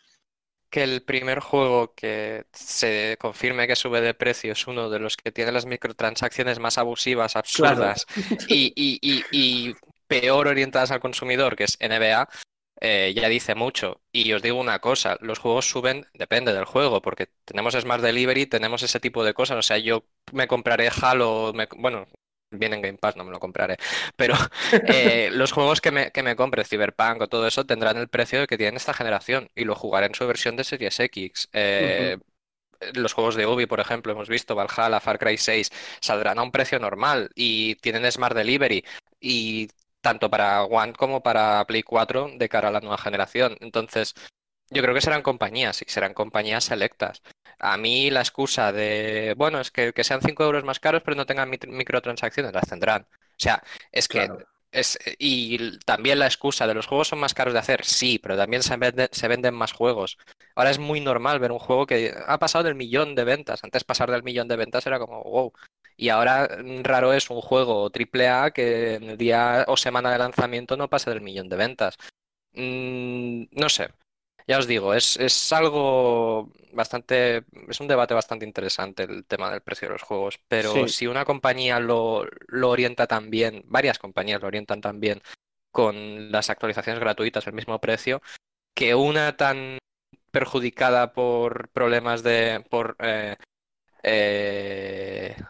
me sale la palabra, por polémicas de microtransacciones como 2K sea la primera en dar el paso a subir el precio, no es un buen indicador. Ya, pero lo que dices, por ejemplo, del Smart Delivery y todo, ¿cuánto tiempo va a durar? Porque claro, ¿cuánto tiempo van a coexistir las consolas? ¿2 años? ¿3? Claro, Ya. cuando los juegos dejen de salir en PlayStation 4 y en Xbox One, que será esos 2-3 años, el precio estándar va a ser el de la próxima generación. Y si nos lo suben ya a 75 euros, ahí sí nos afecta. Porque la única manera de comprar los juegos nuevos va a ser en la próxima generación. Entonces, no sé. Y yo estoy de acuerdo contigo en que si NBA es el primer juego que sube el precio, teniendo las microtransacciones que tiene Call of Duty y todos estos también lo harán. Y seguirán con las microtransacciones. O sea que la solución de Cory Barlog no es viable. Porque al final el negocio, uno de los mayores negocios que ahora mismo en videojuegos son las microtransacciones. ¿Por qué hay juegos gratis? Porque sacan dinero de ese tipo de acciones. Claro. Yo ya te digo, a mí Cory Barlog me cae muy bien, es un gran director, pero vive en un mundo de Twitter muy chupiflower, porque él en sus comentarios es como, chico, las cosas no son así, o sea, ojalá fuesen así, me caes muy bien, ojalá tuvieses razón en la vida, pero no. Y lo de, bueno, es que sea un juego más caro, pero luego no me pongan microtransacciones, no, te las van a poner y seguramente también suban el precio de las microtransacciones, entonces, no sé, ojalá fuesen las cosas como él las pinta. Claro, en su posición cómoda es muy fácil opinar, porque él al final no es un usuario como tal, o sea, él es una persona muy importante en la industria, entonces claro, él lo verá desde su punto de vista, pero desde el punto de vista del consumidor eso es una putada. Porque incluso cuando pasamos de PlayStation 2 y Xbox a 360 y PlayStation 3, los precios subieron y subieron una barbaridad y ahora ya lo vemos como algo normal. A mí me asusta que esto siga siendo así y que dentro de 10 años lo veamos normal. O sea, que a lo mejor dentro de 10 años nos cuesten los juegos 90 pavos y lo veamos normal. No me parece. Yo recuerdo que antes los juegos eran 60 o así y pasamos a una generación de 70 pavos. Sí. O sea, pero sin noticias ni nada, bimba. O sea, sí que ahora hay juegos que, por ejemplo, se lanzan y hay algunos que salen más a precio reducido. O sea, digamos que hay una horquilla, porque sí que hay varios lanzamientos que están en 60 y otros que están en 70. Sí. Pero es que es eso. No sé, a mí lo que me rechina es que el primer ejemplo y el primero en dar el paso sea una compañía como 2K, sinceramente. Sí, totalmente. Totalmente. Y por ejemplo, y aquí voy a meter a Eli también en el debate. A Nintendo juego a 70 euros en su vida. O sea, yo creo que el estándar son 60, 50 y tantos, ¿no, Eli? De juegos de Nintendo Switch. Espera, se te ha cortado y no te he entendido, ¿qué? Que yo creo que Nintendo no ha vendido un juego a 70 pavos en su vida, a no ser que sea un especial. Yo creo que el estándar son 60, 50 y tantos, Joder, ¿no? sí, a 70 yo no he visto ninguno que yo recuerde, o sea, no, yo diría que no, que siempre por debajo de 60. Salvo Claro. que fuera 70 con algún añadido o algo, no, pero de ediciones especiales no es mucho Nintendo. Pero luego no los bajan. O sea, por eso los ponen ya directamente a 60, Claro. pero se quedan a 60 euros 4 años, ¿sabes? Esa es la cosa que se puede criticar, claro, que es que no bajan ni los de Wii U, o sea, es que los cabrones no. Nunca han costado 70 y no creo que, vamos, ya en Switch no, y la siguiente generación tampoco creo que suba. Que vale Bueno, Pokémon habrá que verlo, Ultrasol. habrá que verlo, pero... Vale Pokémon Ultrasol lo mismo que Pokémon Espada, o sea, agárrate. Joder, es que eso también. Pero bueno, en fin, como dice Dani, últimamente hay muchos y juegos que no son indies como tal, que salen a lo mejor 40 pavos o algo así. A mí, por ejemplo, el modelo de Spider-Man, de Miles Morales, coño, me resulta llamativo porque al final, vale, va a ser un juego más corto que el Spider-Man de PlayStation 4, pero va a salir a 40 pavos. El Legado Perdido salió a 40 pavos y me parece un juegazo. O sea, no sé, creo que ese modelo a mí me gusta. Juegos de... Juego largo, además. Claro, al juego a lo mejor de 15 horas o algo así tal, coño, 40 euros. Me parece un precio cojonudo. Siempre que el juego tenga calidad, así que no sé. Estoy de acuerdo, y esto también va a colación de lo que ha dicho Eli antes de Sony. Si haces juegos más cortos no implica que sean de menos calidad. Y a lo mejor puedes venderlos más baratos. Pero bueno, ese es un modelo que no creo que se plantee nadie a gran escala porque no les conviene, obviamente.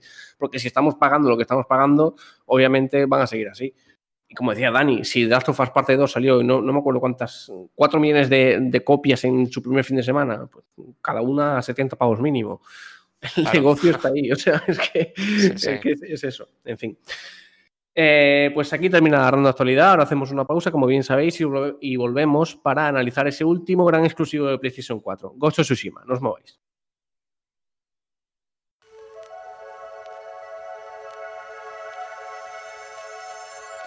Remember the nights we stayed up, we made your parents hate Now I don't know what I'm doing without you in the back of your motorcycle. Lost our minds to Billy Idol. Now I don't know what I'm doing. Tried to make it with another. Tried to fake it, I could never. Time to face it, life is better with you. And I know I said it's over, but the more I think it over, oh, I know I need you closer. Yeah, I'm waking up now. It's clear as day, this love ain't fading out. Got me praying we could make it up somehow. Could we make it up now? 'Cause I'm waking up now. Oh, oh. Yeah, I'm waking up now. Remember when we'd skip high school? That days waste away by my pool.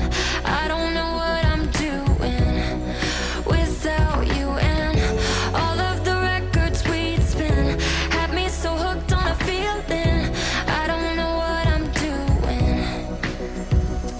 Tried to make it with another. Tried to fake it, I could never. Time to face it, life is better with you. And I know I said it's over, but the more I think it over, oh, I know I need you closer. Yeah, I'm waking up now. It's clear as day, this love ain't fading out. Got me praying we could make it up somehow. Could we make it up now? 'Cause I'm waking up now. Oh, oh. Yeah, I'm waking up now. Got me wishing I could go back. I want you to know that I would take it all back, all back. Got me wishing I could go back. I want you to know that I would take it all back. Yeah, I'm waking up now. Ghost of Tsushima es el último gran lanzamiento y son 4 antes de dar el salto a las próximas consolas. Sucker Punch nos permite viajar hasta el Japón feudal del siglo XIII para descubrir la historia de Jin Sakai, el guerrero samurái encargado de la protección de la isla de Tsushima ante la invasión mongola. Descubrimos cómo le ha ido al último exclusivo de PlayStation 4 tras repasar los lanzamientos que llegan esta misma semana. Lanzamientos de la semana. Paper Mario de Origami King. Únete a Mario y a su nueva compañera Olivia en una aventura repleta de humor que te llevará hasta los rincones más recónditos de un mundo hecho de papel en Paper Mario de Origami King a cargo de Intelligent Systems para Nintendo Switch. Enfréntate al rey del origami y a su ejército de invasores de papel, alíate con compañeros extraordinarios y domina poderes mágicos en este gran viaje para salvar el mundo. Ghost of Tsushima. Ghost of Tsushima, desarrollado por Sucker Punch y editado por Sony para PlayStation 4, es una aventura de acción ambientada en el Japón feudal y en el que un samurái trata de hacer frente a la invasión del ejército mongol en el año 1274. Acero y dominio de la espada. Domina ambos aspectos para sobrevivir a este tremendo desafío, donde el ejército mongol se ha hecho con el control de la isla de Tsushima. Colócate la armadura, afila tu katana y tensa el arco en tu rol como Jin, un maltratado samurái que permanece en la isla con la esperanza de acabar con el despiadado Khan y su salvaje imperio. Entre los bosques de bambú, castillos ornamentados y paisajes espectaculares, solo queda un alma valerosa capaz de luchar contra toda posibilidad. ¿Serás capaz de erigir tu leyenda como el fantasma en esta sangrienta historia de traición y sacrificio inspirada en las historias de samurái clásicas? Joder, se estáis haciendo trabajar a Dani hoy, ¿eh? O sea, le dejáis todos los lanzamientos y todo. Pero bueno, es una buena introducción para hablar de Ghost of Tsushima, que como bien ha leído la Dani, pues la historia es básicamente eso. No voy a entrar en más detalles, obviamente, para no contarle spoilers a nadie, pero eso es en lo que se basa. Todos sabéis que el contexto histórico es cierto. Los mongoles invadieron la isla de Tsushima porque querían expandir su imperio y Japón consiguió retener la invasión mongola y a partir de ahí la dinastía de los Khan acabó cayendo poco a poco, reduciendo su territorio. Y eso es en lo que se basa Ghost of Tsushima principalmente, en cómo los mongoles invadieron Tsushima, cómo los japoneses intentaron defenderla por todos los medios, aunque evidentemente la historia es de ficción. Jin Sakai no existió, Khotun Khan no existió como tal, era otro Khan, pero bueno, en fin, la historia es lo que es. ¿Qué propone Ghost of Tsushima? Probablemente muchas preguntas han surgido en relación al combate, si el combate a través de lo que se vio play sencillo, si es difícil. Voy a intentar responder a todo eso, obviamente, y hay muchos matices en ese sentido, pero bueno. Voy a empezar por una de las claves de Ghost of Tsushima y lo que lo hace un gran juego, porque Ghost of Tsushima es un gran juego.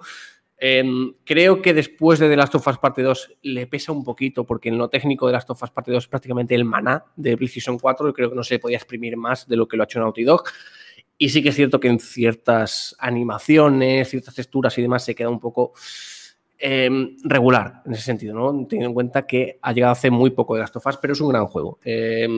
No se puede negar, y creo que en el conjunto general Sucker Punch es un enorme trabajo. Lo mejor de todo es la ambientación. Yo creo que han estudiado minuciosamente cada detalle del Japón feudal, de lo que tenía que ser el entorno, de cómo se comporta la gente, de las prácticas samuráis, de absolutamente todo. O sea, todo lo que se ve en Ghost of Tsushima respira Japón por los cuatro costados. Y creo que es algo fundamental, porque los amantes de la cultura japonesa, todos los que hayan estudiado un poco esta época, se van a sentir completamente identificados. O sea, es maravilloso en ese sentido. Tanto en la ambientación como en la recreación de entornos, como todo. O sea, a nivel de introducirte en el mundo y en la isla de Tsushima, es espectacular. O sea, todo, absolutamente todos los campos de trigo, los bosques de bambú, quiero decir, moverte por el mapa sin más, ver como elementos mitológicos también. No tiene mucha influencia mitológica como tal, pero sí que se ve que el entorno está plagado por todo lo que es la cultura japonesa. Creo que es un trabajo brutal. Y ha habido muchos juegos japoneses que se han basado en esta época, y creo que es el más fiel, sin lugar a duda.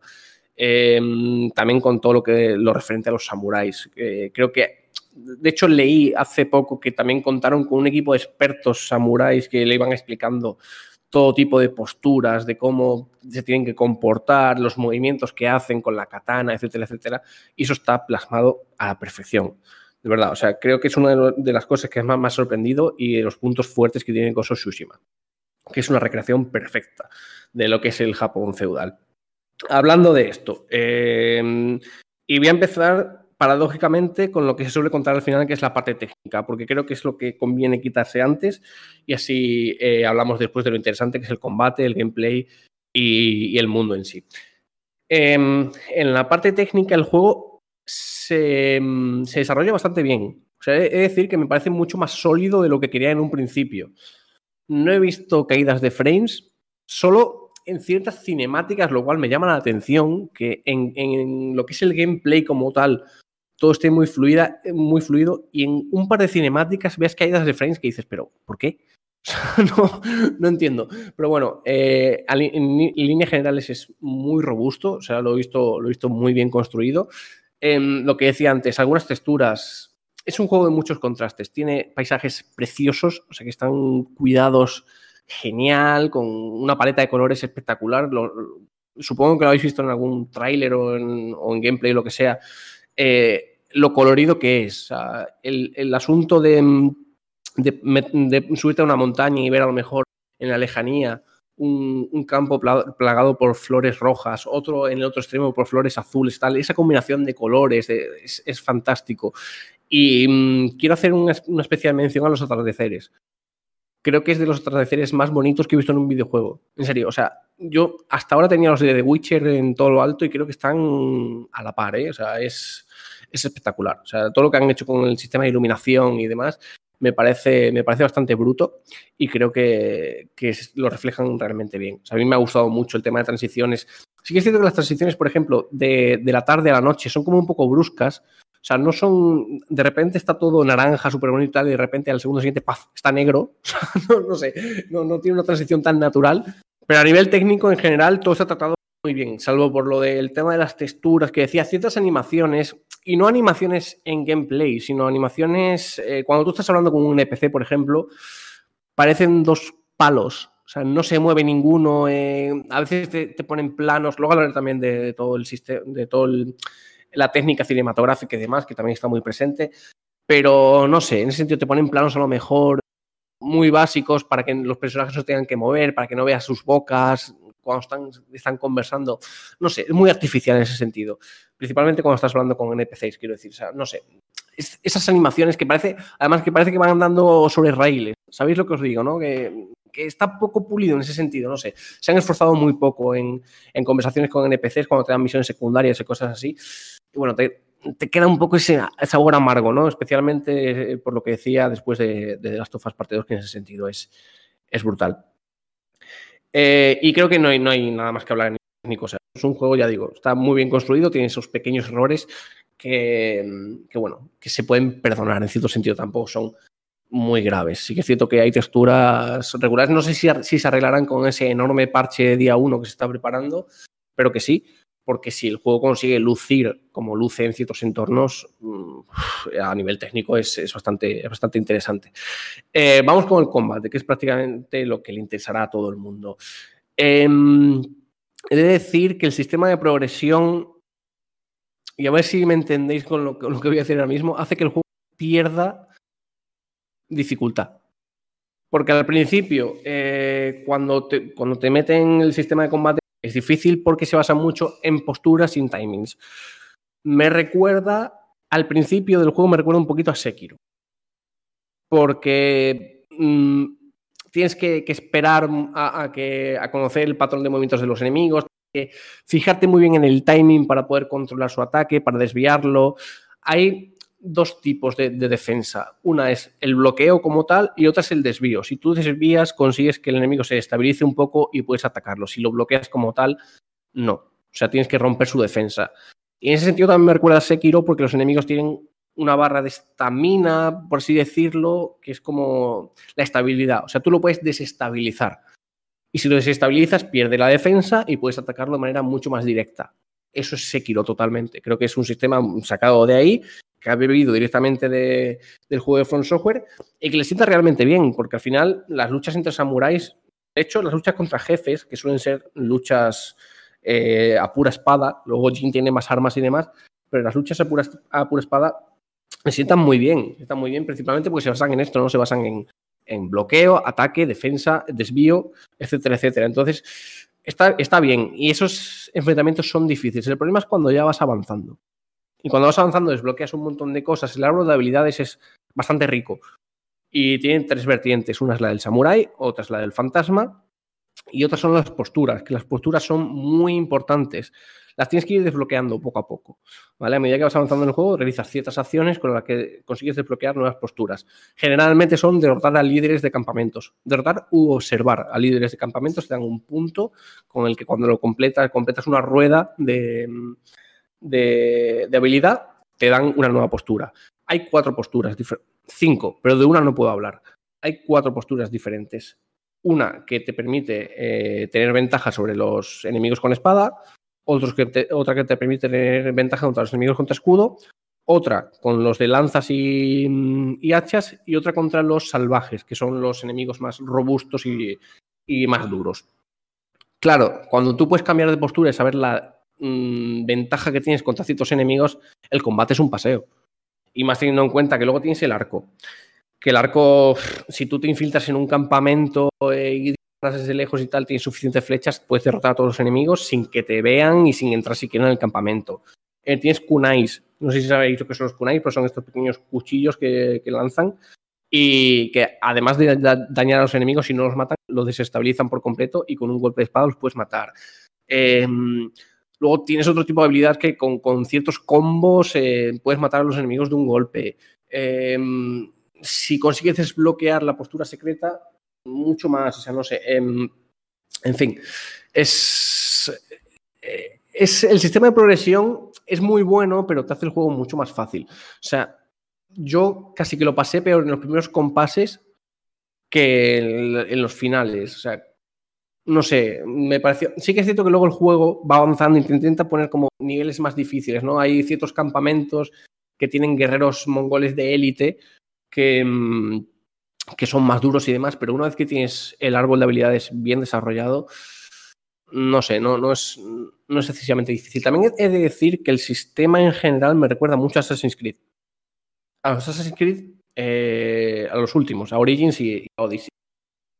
Creo que han bebido mucho de ahí porque el sistema de batalla, cuando tienes a muchos enemigos alrededor, es muy similar. Todos recordaréis, si habéis jugado a Origins o a Odyssey, esa imagen de estar cubriéndote y que te vengan muchos enemigos y bloquear los ataques y después atacar, pues es prácticamente igual. Es la esencia de cuando tú te intentas adentrar en un campamento y te detectan, haces eso. Bloqueo, contraataque, los matas y a correr. Luego, tampoco hay una enorme variedad de enemigos, casi todos son los 4 que os he dicho, más los arqueros, por lo general, y los jefes. O sea que no tiene un patrón que vaya cambiando constantemente. O sea, el combate te habitúas muy fácilmente y a medida que vas progresando, incluso más. Con lo cual, bueno, creo que el ejercicio está muy bien, creo que es divertido, no me he aburrido en ningún momento combatiendo y demás, pero sí que es bastante fácil. Entonces, en ese sentido, creo que se le podría haber dado un componente más de dificultad a medida que avanza el juego. Pero bueno, ya digo, entretiene, que es lo importante, y eso está muy bien tratado. A nivel de gameplay general, creo que el juego tiene muchas posibilidades y es fácil echarle 100 horas. Porque la isla de Tsushima está dividida en 3 porciones principales, cada una es un acto de la historia del juego. Y yo tuve que avanzar en la historia ya rápido, que llevaba como 30 horas de juego y no había salido de la primera zona.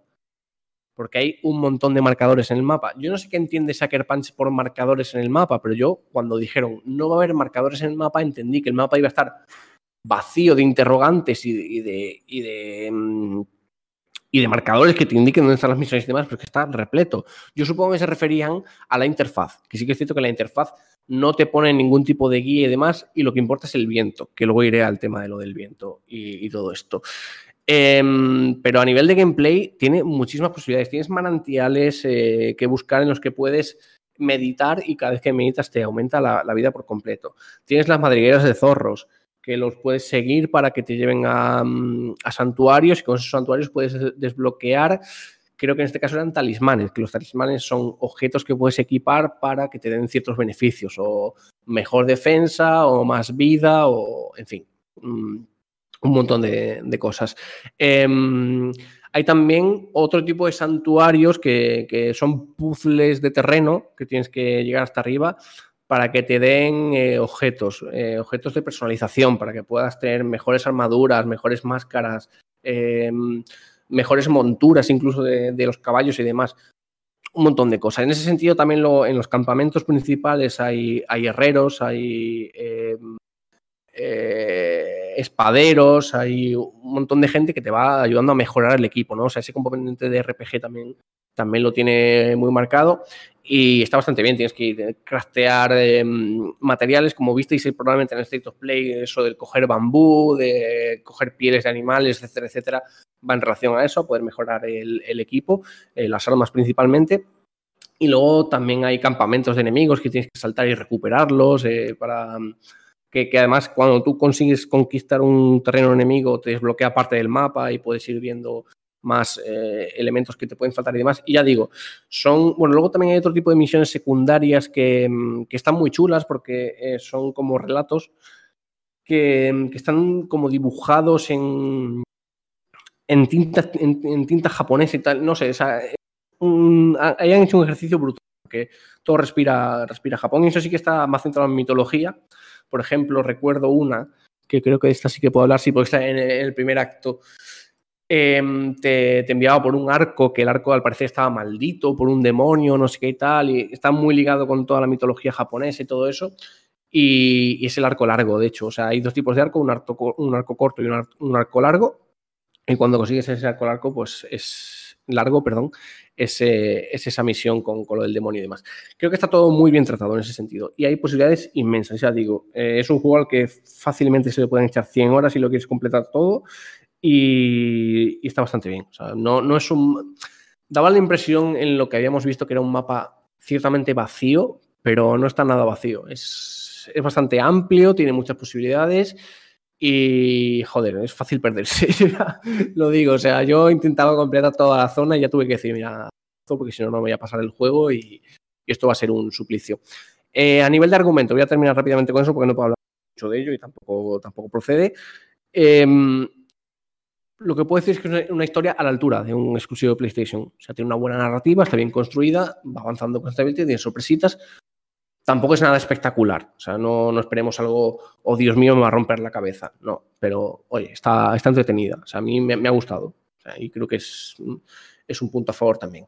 Vamos a hablar del tema del viento. El viento creo que es de lo que mejor, de lo que más impresiona en el juego, porque ya habíamos visto en ese State of Play todo lo que influye el viento, o sea, cómo te va guiando, cómo se comporta y demás.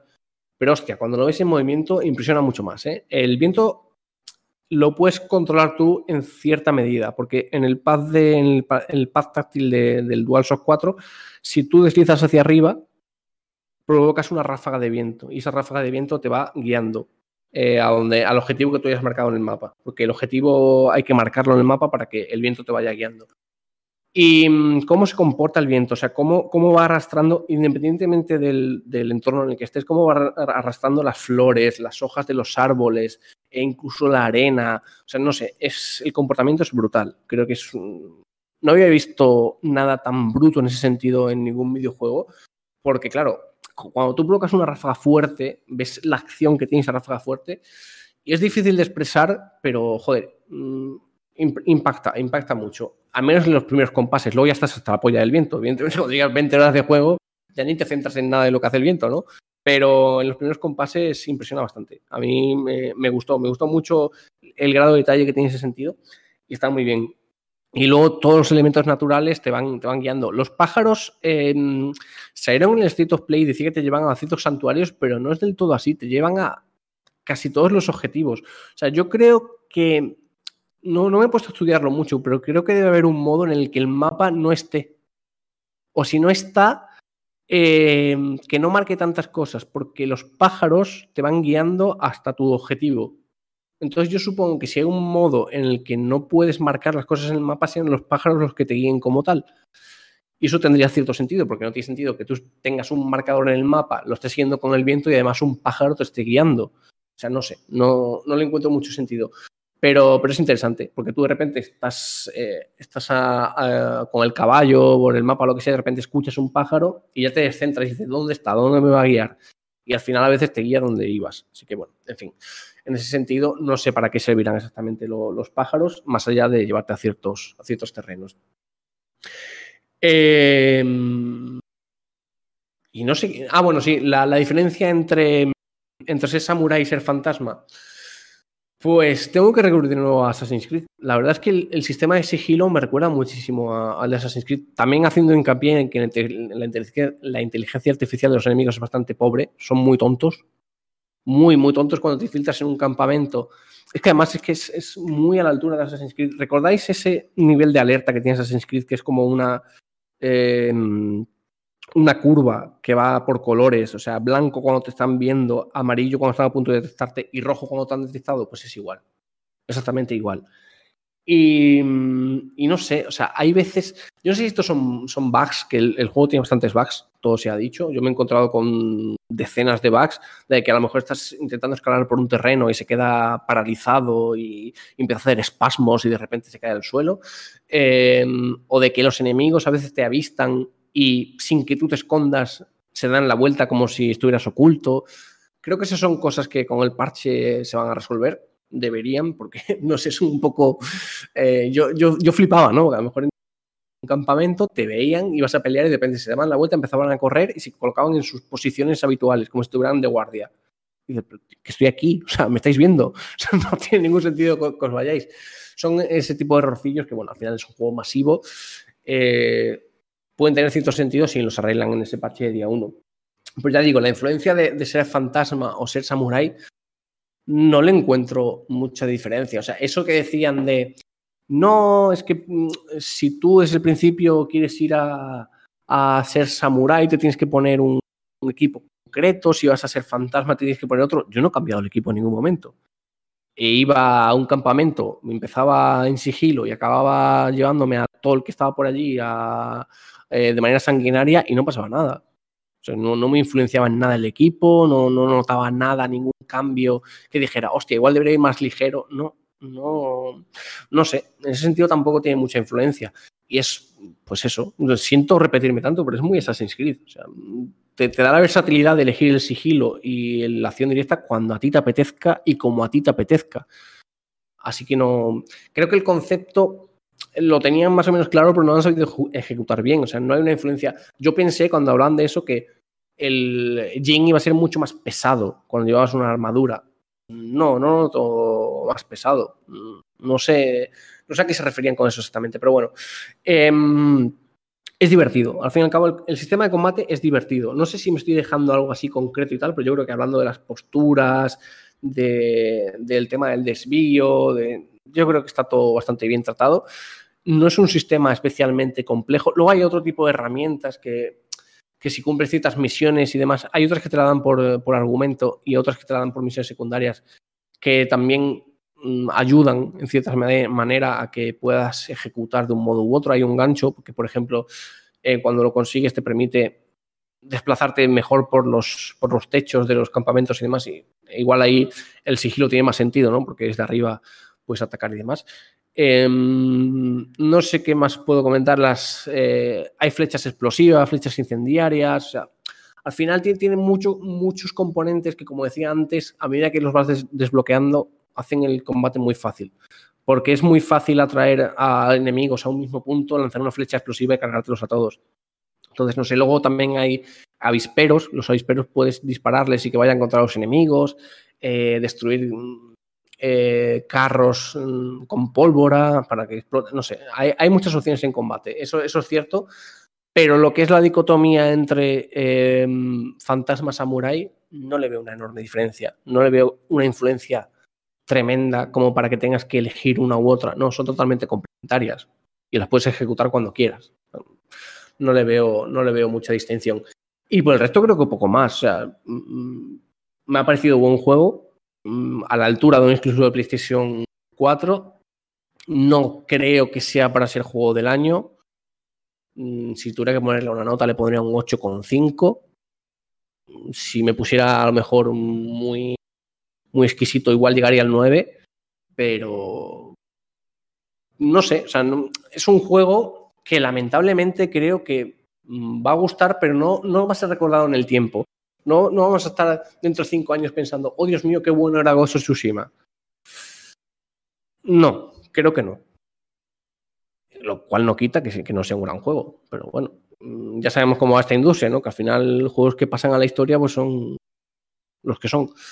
Pero bueno, a mí me ha gustado, recuerda mucho al trabajo que hizo Sucker Punch en Infamous, en el sentido de trabajo de iluminación y todo eso está brutalmente tratado.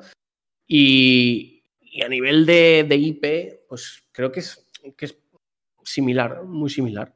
O sea, creo que es un buen juego que tampoco va a ser un auténtico referente. Muy bien. Yo le tenía muchas ganas y a ver, es que yo cuando vi el State of Play dije, es que han hecho el Assassin's Creed feudal que lleva la gente pidiendo durante años. Entonces yo estoy arribísima. O sea, estoy muy a tope con todo lo que me has contado, que es full Assassin's. Hasta lo de la IA tonta, o sea, hasta en eso han sido Assassin's Creed. Y no sé, por lo demás, intrigado por el tema este que comentas de poder desactivar, si se puede, lo de los marcadores en el mapa y que simplemente te dejes orientar por los pájaros o ese tipo de Claro, cosas. es que eso estaría... tendría mucho sentido. O sea, porque claro, es lo que digo. O sea, yo lo de los pájaros, y en el State of Play lo dijeron. Y sí es cierto que te llegan hasta santuarios, pero también hacia otros sitios.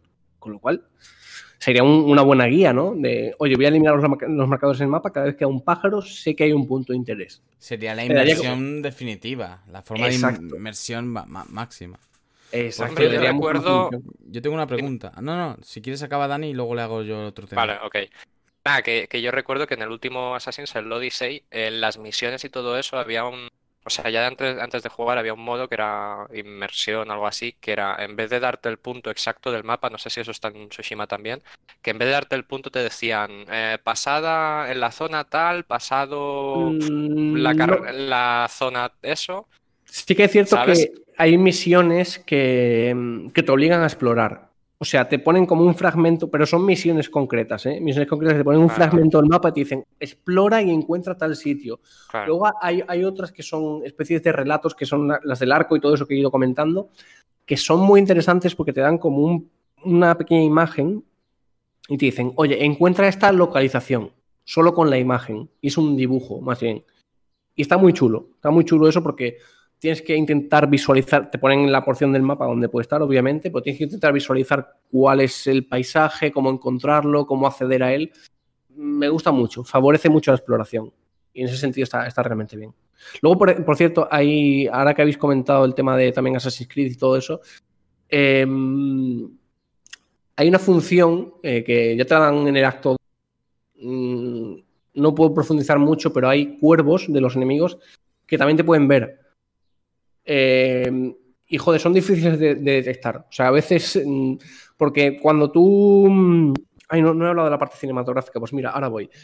Cuando tú te encuentras enemigos en el terreno, puedes darle a la flecha arriba y se inicia un enfrentamiento. Tienes la posibilidad de iniciar el enfrentamiento como tal para ser un samurái leal y honorífico que le da al enemigo la posibilidad de luchar, o puedes enfrentarte a ellos de manera por sorpresa y tal, que no va tan con el código de los samuráis, ¿no? Y hay ocasiones en las que hay cuervos sobrevolando y tú quieres iniciar el enfrentamiento y no puedes porque te está el cuervo.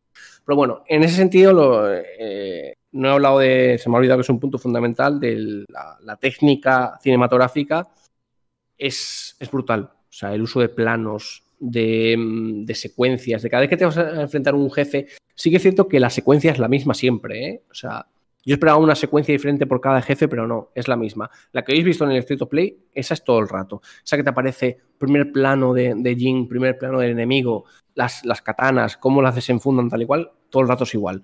Pero sí que es cierto que a nivel general hay planos muy bonitos, muy marcados, con una influencia de Kurosawa bastante importante. Cada vez que hablas con un NPC salen bandas negras. O sea, hay una mínima transición. Sí es cierto, tengo que decir, los tiempos de carga son muy leves, ¿eh? Cada vez que haces un viaje rápido, a lo mejor son 2-3 segundos para que llegues al punto. En ese sentido está realmente bien.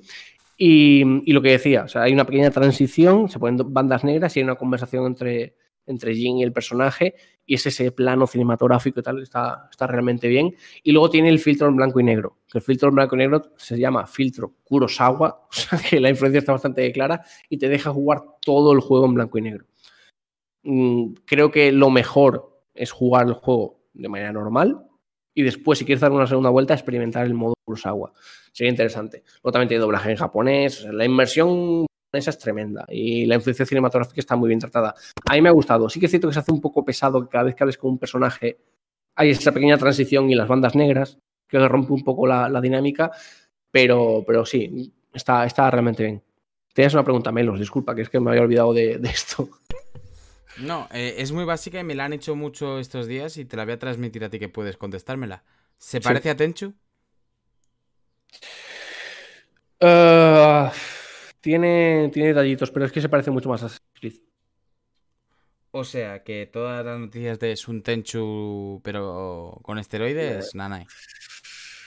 La pregunta es porque yo he dicho que voy a traer a mi canal de Twitch el juego y me han preguntado mucho si es Tenchu, No sé por qué a la gente le gustó tanto Tenchu y están tan enamorados y lo quieren de alguna forma. Y me lo han preguntado 100 veces. No. Es que es que la influencia de Assassin's Creed es tremenda, tío. O sea, es lo que ha dicho Dani. Es un Assassin's Creed en el Japón. Y ya está. O sea, ya no hace falta que haga un Assassin's Creed japonés. Ya lo tenemos. Se llama Ghost of Tsushima. O sea, Vale, y la última. La historia de Jin no puedes contarnos mucho, pero ¿empatizas o es vacía? Porque está viendo el tráiler nuevo y tal. vale, la historia es... Está bien. Sin O sea, spoiler, claro. tú ves el dilema que tiene entre seguir su código, entre ser fiel a lo que es ser un samurái o actuar como un fantasma, como alguien más que se mueve entre las sombras y demás. Eso va evolucionando cada vez más y ves... ¿Y cambia el mundo? En plan, si tú eres mucho el fantasma... A ver, si tú eres mucho el fantasma o si tú eres mucho ese samurái honorífico, ¿cambian las actitudes de la gente? De los poblados, de tal. ¿Te temen? Te temen los enemigos. O sea, hay un medidor de leyenda. Cuando tú vas cumpliendo ciertas misiones, que es lo que te va dando puntos de técnica para mejorar las habilidades. Cada vez que lo completas, aumenta la leyenda.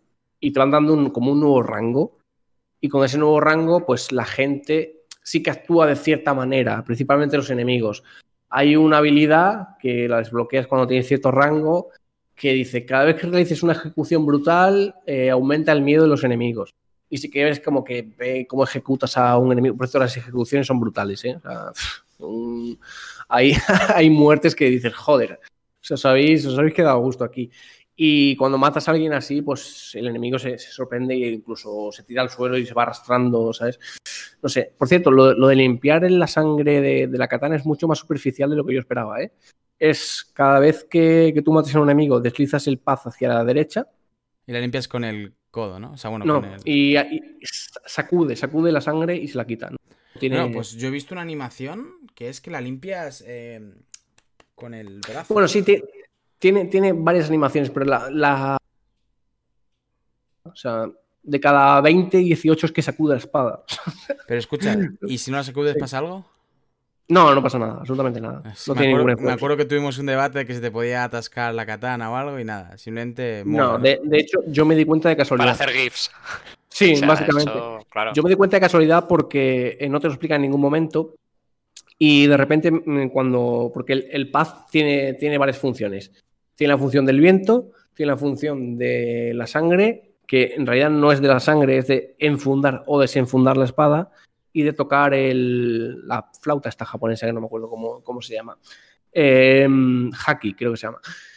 Y de casualidad le iba a dar del viento, le di a la derecha y veo que limpia la sangre y digo, vale, así se limpia la sangre. Pero bueno, no tiene ninguna influencia,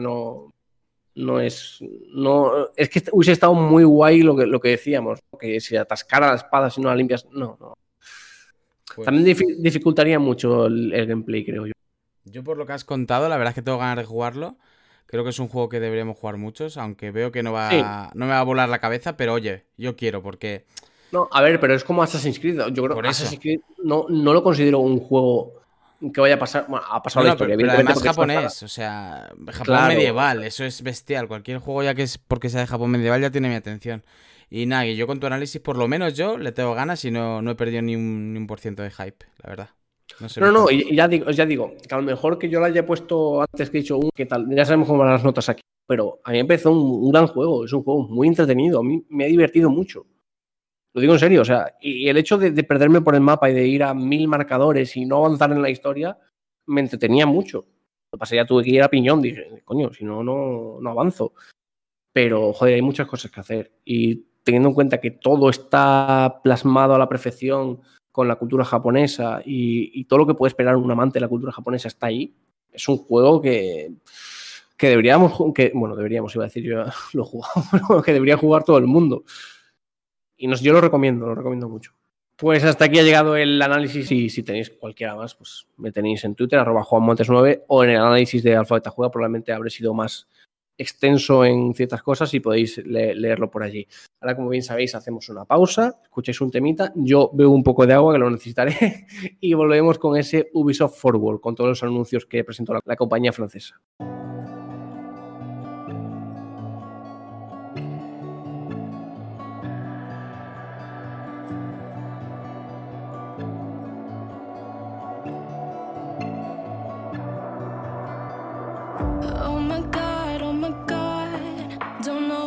So hard, lost my breath. Through my veins, I'm falling hard for you on the edge. I kinda like the way it feels when you give me that fix.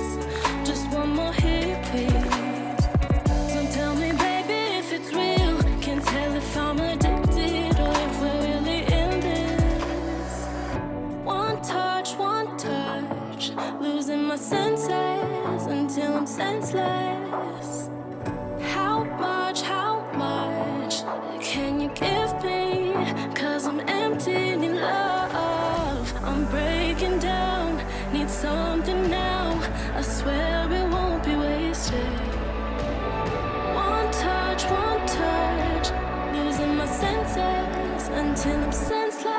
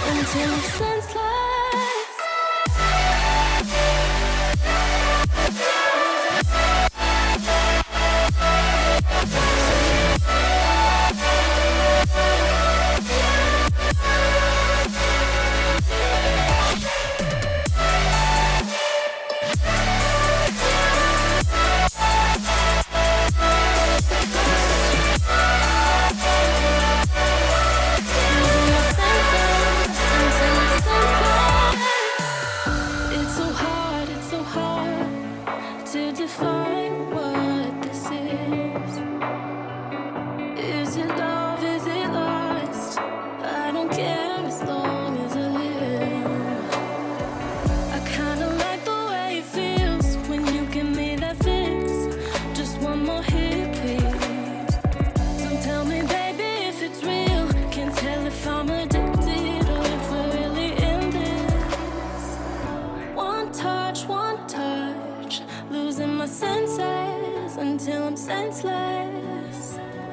How much can you give me? 'Cause I'm empty, need love. I'm breaking down, need something now. I swear it won't be wasted. One touch, losing my senses until I'm senseless.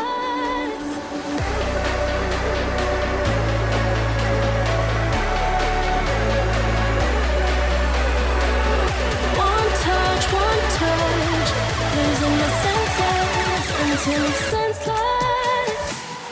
En un verano sin el E3 era una incertidumbre saber cómo íbamos a recibir la información por parte de ciertas compañías que sí estaban presentes en el E3, y una de ellas era Ubisoft, que hace unos días anunció ese Ubisoft Forward para presentar sus novedades de aquí hasta final de año y principios de 2021, por lo que pudimos ver en ese evento, que no sé a vosotros, compañeros, pero a mí no me sorprendió en exceso en cuanto a anuncios. Es decir, se centraron al final en los 3 juegos principales que tienen ahora mismo en el calendario, que son Watch Dogs Legion, que ya tiene fecha, Assassin's Creed Valhalla, que también tiene fecha, y Far Cry 6, que ya estaba filtradísimo y que se presentó con ese tráiler, que también tiene fecha. Se les está olvidado por el camino, por ejemplo, Gods and Monsters, seguimos sin saber nada de Beyond Good and Evil 2, ni del, supongo que muerto, Skull and Bones, porque no se ha vuelto a mostrar absolutamente nada de ese juego, y seguimos sin un nuevo Rayman. Así que, no sé, ¿qué os parece a vosotros el evento? Y no sé, ¿qué es lo que más os gustó de esos 3 juegos?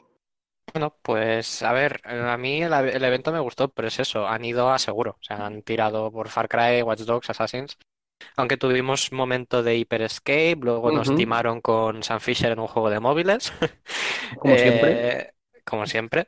Pero bueno, creo que fueron a asegurar. Entonces, ya se curaron en salud diciendo que habría otro Ubi Forward que imagino que tirará para juegos que están por venir más adelante, que será ese Gods and Monsters, Rainbow Six Quarantine y quizá Beyond Good and Nivel 2. Sí, se deja ver. Pero sí, bastante. Una conferencia bastante, no sé, para ir a asegurar. O sea, tiraron a asegurar y lo que enseñaron a mí me gustó un poco. Vamos, me gustó. Es que todo lo que vi, lo comenté luego en Twitter, fue como, me lo han vendido. O sea, no sé luego cómo será, si será bueno o malo, pero desde luego mi interés lo han generado y me pareció una conferencia buena, sin sorpresas, pero buena. Sí, yo estoy bastante de acuerdo con Dani. Además, lo único malo, que esto lo he comentado varias veces, es el tema de las filtraciones, porque si no hubiéramos visto nada de Far Cry habríamos flipado al ver al Gus ayer en el evento. Pero lo que más me gustó a mí, fuera de coñas, fue ver más cosas de Watch Dogs Legion. Y eso de que vas a poder ser cualquiera, pero absolutamente cualquier persona que te cruces en el mapa, lo vas a poder reclutar, lo vas a poder investigar, lo vas a poder hackear. Y me despertó bastante interés. Así que, bueno, a ver, de Far Cry es que solo vimos el teaser trailer, que sí, que pinta muy bien. Que me gustó mucho Someday You Will Be el presidente. Pero... pero claro, es un teaser, No, mientras que de Watch Dogs vimos mucho. Al final, Sí. y al final era CGI también, o sea que bueno... Depende de Far Cry. Al final tenemos mucho. Por cierto, he dicho que tienen fecha, pero no he dicho las fechas. O sea, por lo cual, mini punto negativo para mí. Si no recuerdo mal, 29 de octubre, Watch Dogs Legion. 17 de noviembre, Assassin's Creed Valhalla. 2 días antes de Cyberpunk 2077 y solo 3 semanas después de ese Watch Dogs. Y Far Cry 6, si no me equivoco, era el 18 de febrero de 2021, ¿no? Correcto. Correctísimo.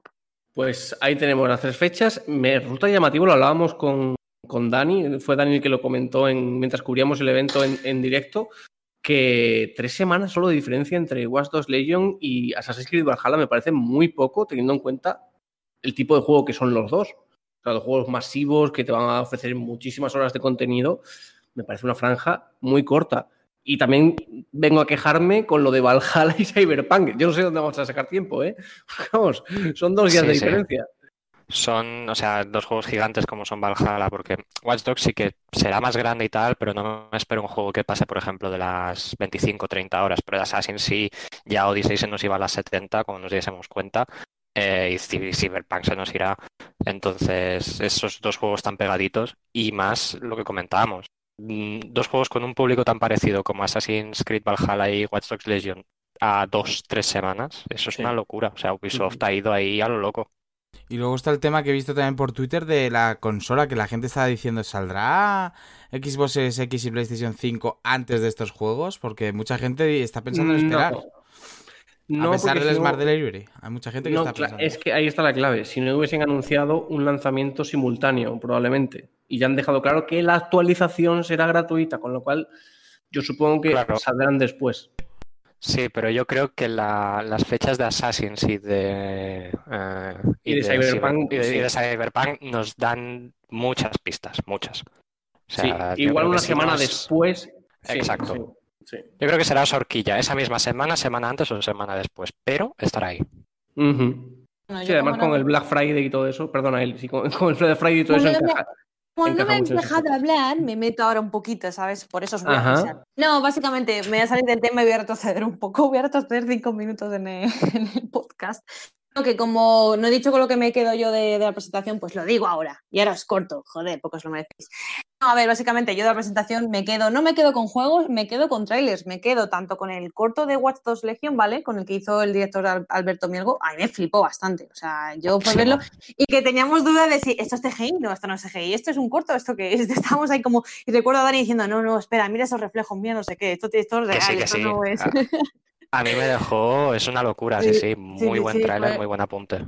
Una confusión bastante curiosa, pero joder, estuvo guapísimo. Y luego también me quedo con el trailer de presentación de Far Cry 6, muy de televisión, ahí me flipó. Mira que no hemos visto nada del juego, porque, jolín, luego hemos visto un trailer como tal, pero yo qué sé, yo ya estoy, vamos, como diría Juan, a topísimo y como digo yo, dentrísimo. O sea, que yo de momento a tope con esos dos.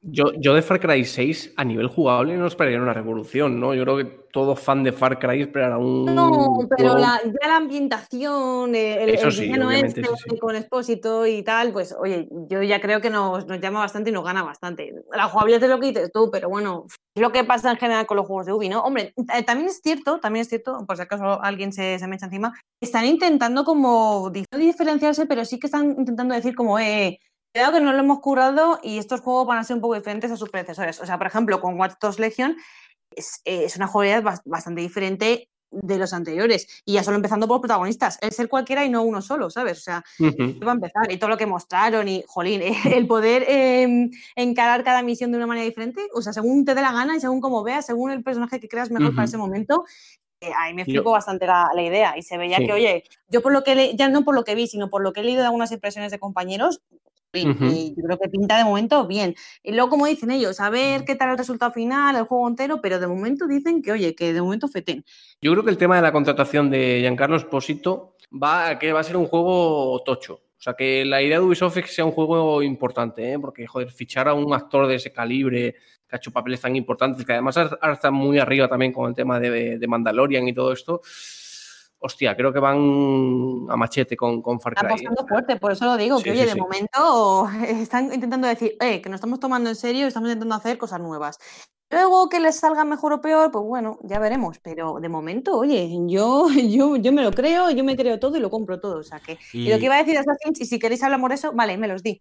No, es una tontería, pero que a Expósito es que no le cogen para una cosa que no sea ser villano, ¿eh? O sea, es el malo en todos los lados. A ver, le pega. Hombre, que sí le pega. De hecho, el papel que va a hacer en Far Cry es el de Gus. O sea, para mí le puedo llamar Gus cuando esté jugando a Far Cry, porque es que actúa tal cual. Sí, en realidad sí. El doblaje lo habéis visto, ¿no? Es un actor cubano directamente. O sea, no es un español poniendo voz latina, y con lo cual es Hombre, bastante... eso es bueno. Sí, totalmente. Lo soy yo. Sí. Ahí me sacaría bastante escuchar un español como tal. O sea, un español de castellano y no de español latino, sinceramente. A mí que sí que Habéis jugado a The Last of Us parte 2 en doblado español, ¿no? Sí. Sí. Vale, hay un personaje que ojalá Manny. hubiesen hecho esto. Manny, ¿verdad? Sí. Sí, porque era como un acento castizo y de repente manito, a Claro. favor de que si está ambientado y cogen a un Claro, personaje si cubano, está que lo haga justificado, Claro, sí, claro. para adelante. Y lo que iba a decir de Assassin's Creed, y si queréis no metemos ya con el juego, porque, jolín, vimos un trailer, bueno, un Que trailer, perdón, un gameplay. es de lo que más vamos a hablar, sin duda. A raíz de lo que estaba yo diciendo antes, es que yo creo que al principio lo veíamos muy como las dos anteriores entregas, sobre todo la última, pero hay cositas que, oye, yo he vuelto a ver el gameplay hace unos minutos y he dicho, oye, cuidado con esto, porque, por ejemplo, el hecho de llevarse a toda la tripulación para asediar zonas, flipé con eso. O sea, yo recuerdo ir con Cassandra y es que iba sola. Pero es que Yo solo con eso. no creo que solo sean cositas, yo lo veo muy diferente, ¿eh? No, pero lo digo así de primeras, porque hay gente que dice, buah, esto es solo con una skin de por encima del Odyssey. No, pero, o sea, tíos, tiene unas características que lo diferencia bastante. Nada que ver. Sí, El discurso de la skin de Assassin's Creed lo llevo Sí. escuchando muchos años. En plan, es que esto es una skin del 2, esto es una skin del 3. pero luego al final Entonces, lo juegas y encuentras diferencias, tío. O sea, O sea, no yo sé, con de verdad. con el caso de Origins y Odyssey, ese argumento casi que lo podía entender, porque sí que eran muy, muy similares. Pero yo con la media hora que se vio en ese Ubisoft Forward, yo no le veo tantas similitudes. O sea, de hecho, incluso mecánicas que se habían quedado en el pasado pasadísimo, o sea, de los primeros Assassin's Creed, como infiltrarte con la gente para pasar desapercibido y tal, están de vuelta. O sea, creo que guiño, al final eso, claro, eso es un pedazo de guiño y yo no sé, las batallas, el sistema de combate lo vi mejorado, creo que hay una brutalidad tremenda para adaptarse a lo que eran los vikingos y demás. Y no sé, a mí me gustó bastante. Vi mecánicas muy chulas también, el tema de lanzar las dos hachas, me gustó mucho. Lo comentamos también en el evento mientras lo cubríamos, que lo que se vio tiene pinta de ser o de Series X o de un PC muy tocho, porque, joder, se veía realmente bien. Así que creo que Ubisoft está haciendo... las caras, Sí, bueno, pero lo demás sí, pero está eso le muy pasaba buen también nivel. le pasaba también a Watch Dogs. O sea, yo creo que es un problema que tiene Cierto. Ubisoft en general. Supongo que será el motor o algo, Sí, ¿no? sí. No acaba de dar ahí con la clave. A mí me gustó mucho lo de la doble hand de las armas, que puedes llevar lo que quieres, incluido los dos escudos. Pero el tráiler es muy, muy, muy clarito. Puedes llevar dos de lo que quieras. Estoy loco por ir con dos arcos, la verdad. De los dos escudos, o sea. yo Como no me flipé dejes con esa con Sí, parte. los me escudos tiene que enfado. ser. Oye, me gusta mucho aunque no lo veo para nada Assassin's Creed, pero me han gustado mucho las mecánicas de quemar los techos de paja, Sí. el ariete para tirar las puertas abajo, Ya ves. lo de poder esas luchas diferenciadas contra lo que es un boss, como ese pedazo de lobo blanco que tiene la barra de vida arriba y tal. Uh-huh. O cuando estás peleándote contra los típicos pillulis, ¿no? Que Muy, no valen nada. muy de Witcher todo eso. Sí, me gustó mucho todo lo que vi. Repito, no lo sentía como un Assassin's. Bueno, luego hay una parte que no sé por qué le clava la hoja oculta y sale como si fuera Mortal Kombat, el Fatality, que sale la hoja oculta por dentro, ¿sabes? Sí. Dije, pero ¿y esto? Que compro, pero que no lo sentía para nada como un Assassin's y nada, que todo lo que vi me gustó mucho, pero para mí va a ser un juego bélico. O sea, este juego lo sacas sin llamarlo Assassin's y a mí me llama la atención. Pero Pero claro, es que al llamarlo esa sensación de que ya los Assassin's Creed no son Assassins los tenemos desde hace mucho. O sea, yo creo que ya le queda el nombre simplemente. Pero es que es bueno. Es bueno porque yo creo que la fórmula de Assassin's Creed de los primeros, de los de Ezio y demás, ya se desgastó por completo con Connor principalmente. Yo creo que a partir del 3, del 4, ya le pesaba un poco la fórmula. Y yo creo que la revolución le ha venido bien. A ti te parece bien, pero muchos otros fans dicen, me quedo con los antiguos. Pero yo es lo que digo también con sagas como Resident Evil. Yo que creo que las sagas tienen que evolucionar y ofrecer diferentes cosas. Porque lo que has dicho tú, que si no, se agota la fórmula y cansa. Y por eso, oye, yo agradezco que, mira, oye, intenten innovar y adaptarse y que ofrezcan todas estas novedades. Ya, oye, cada uno es libre de comprarlo o no, ¿no? Pero a mí, por ejemplo, sí que me gusta. O sea, yo sí te doy mi opinión sobre eso. Y veo que a ninguno os ha impresionado el desarrollo de los asentamientos. O sea, Eso en el momento... Lo iba a comentar, sí, pero dilo. Menos mal, es que me flipó que dijeran, y todo lo que robes y consigas por ahí va a ser importante porque luego te llevas a tu asentamiento y lo podrás utilizar allí. Y es como, joder, necesito ver eso. Es que a mí me flipan los juegos estos que tengo que decorar, construir ciudades o todo lo que sea. Y el hecho de O sea, me gusta esa necesidad de decir, vale, tengo que robar porque necesito cosas para esta casa, para lo que no sé qué, no sé cuántos, o no sé qué edificios nos ofrecerán, ¿vale? Bueno, edificios, o yo qué sé, como dijeron que, no me acuerdo ahora en el gameplay que explicaban, pero como que todo tendrá una utilidad y podrás construir diferentes cosas con lo que robe. Entonces, jolín, me crearán esa necesidad y diré, sí, vamos a robar, vamos a conseguir, vamos a setear, venga.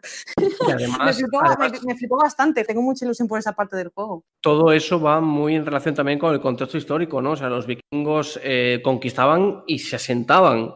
Con lo cual tiene sentido, ¿no? Que tú conquistes terreno y al final te asientes allí, que es granjas o yo qué sé, o incluso una ciudad, ¿no? O sea, yo creo que, joder, han hecho un trabajo bastante interesante, ¿eh?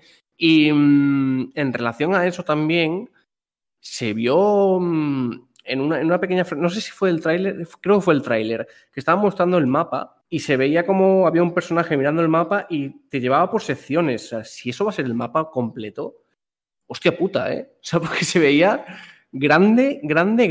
Y teniendo en cuenta que eso sería, pues, Inglaterra. Que luego también confirmaron que había partes también de Noruega. Con lo cual, joder.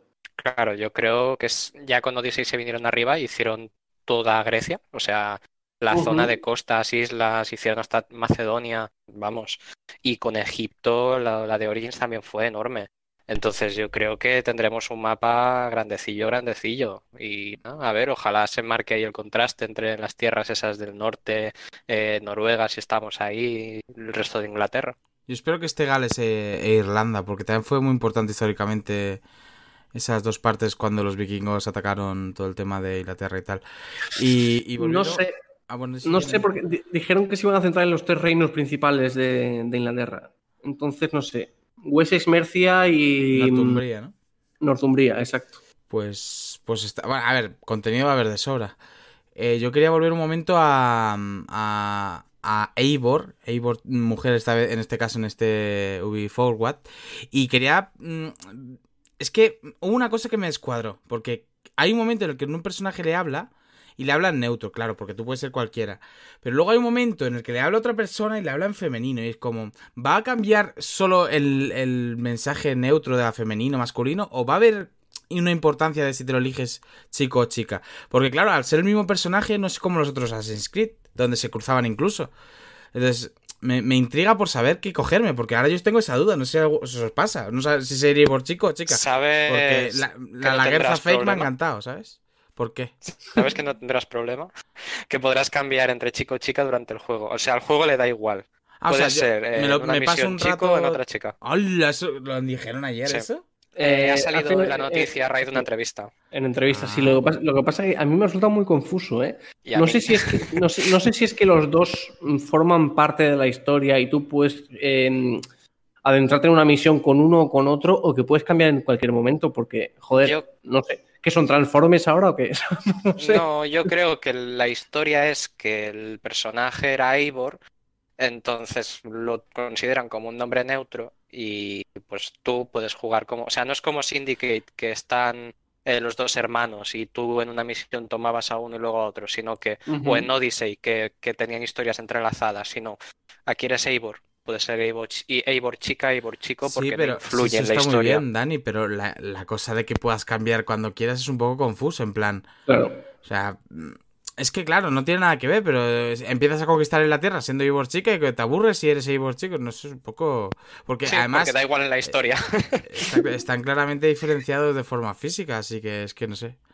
Bueno, y otra cosita, importante que hay algunas zonas, puertas y tesoros y tal que tienes que abrir con alguien. Eso me pareció interesante porque claro, no puedes ir forever alone todo el rato, va a haber zonas en las que tengas que tener tu ejército del que hablaba Eli, porque no solo mejoras las casas, me imagino que mejoras tus hombres, tanto su equipo como cuántos puedes llevar a un pillaje o a un asalto. Y entonces, seguramente sí. Tiene como un toque Age of Empires ahí en ese del asalto de mejorar tus tropas, mejorar tus casas y sus defensas, bastante interesante, la verdad. No sé, yo creo que desde luego de lo que vimos ayer es lo más tocho. Mira que de Legion se explayaron, estuvo muy bien lo visto, pero es que lo de Valhalla, no sé, le tengo unas ganas. Pero estoy con lo que os he dicho antes, que es que yo creo que me voy a esperar a PlayStation 5. Porque es que va a estar muy cerca a la consola. Bueno, a ver, A ver, ten en cuenta que si te lo compras en PlayStation 4 tienes gratis en PlayStation 5 o en Series X. Pero yo aún soy un perro viejo de una cosa que la gente no entiende, pero tú y yo sí, es que me gusta lo físico y lo quiero con la nueva caja tan distinta de PlayStation 5, así que... En Xbox no tendrías ese problema, es la misma caja, entonces pues ya está. O sea, yo me lo Es pillaré. cierto. Es que yo me lo pillaré en One X y Mamer. seguramente lo empiece y a la semana o a las 2 semanas lo juegue en Series X. Y entonces quizás notaré más la diferencia, ese cambio Oye, tocho. una pregunta respecto a eso, que igual como no tiene nada que ver con esto, pero si tú empiezas la partida en One X, por ejemplo, ¿la puedes seguir en Series X sin ningún tipo de problema? Sí, se te sube en la nube. O sea, Hostia, eso sin problema. Sí, sí. Tú juegas las qué partidas y guay, se qué guay. suben. Es más, ahora mismo en Xbox, o sea, yo tengo la Xbox, la One X en mi habitación y tengo la One en el salón. Si yo empiezo a jugar a un juego en la One X y voy al salón y lo quiero continuar, no, o sea, continúo la partida ahí, no tengo que hacer ningún cambio de nada, sino que Ujú. se guarda todo en la nube, continúas ahí. Entonces, en ese sentido, el ecosistema de Xbox está muy chulo. La Pues, promoción. pues sí, mola, porque además yo no sé si en PlayStation harán eso o no. No han comentado nada por el momento. ¿Qué van a hacer? ¿Qué van a hacer? Esas son facilidades de otro mundo, de otra clase. Juan, entre la Nintendo enferma y el mame no podemos... tenemos que decir algo positivo de PlayStation 5 ahora mismo.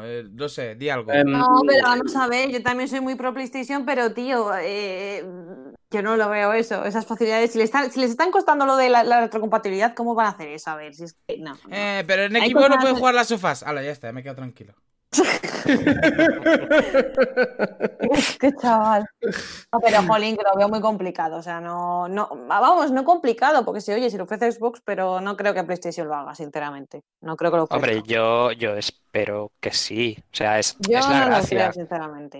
Es Pero decir, bueno, oye, veremos. ya que lo ofreces jugar y más con esos juegos, que como hemos dicho, es que saldrán los juegos y a la semana seguro tenemos la consola. Entonces, Sí, o ya te esperas o haces eso. Y yo seguramente los empiezo a jugar y luego los continuaré. Y a ver, espero que Sony sea, o sea, que no cuesta nada hacerlo bien, joder.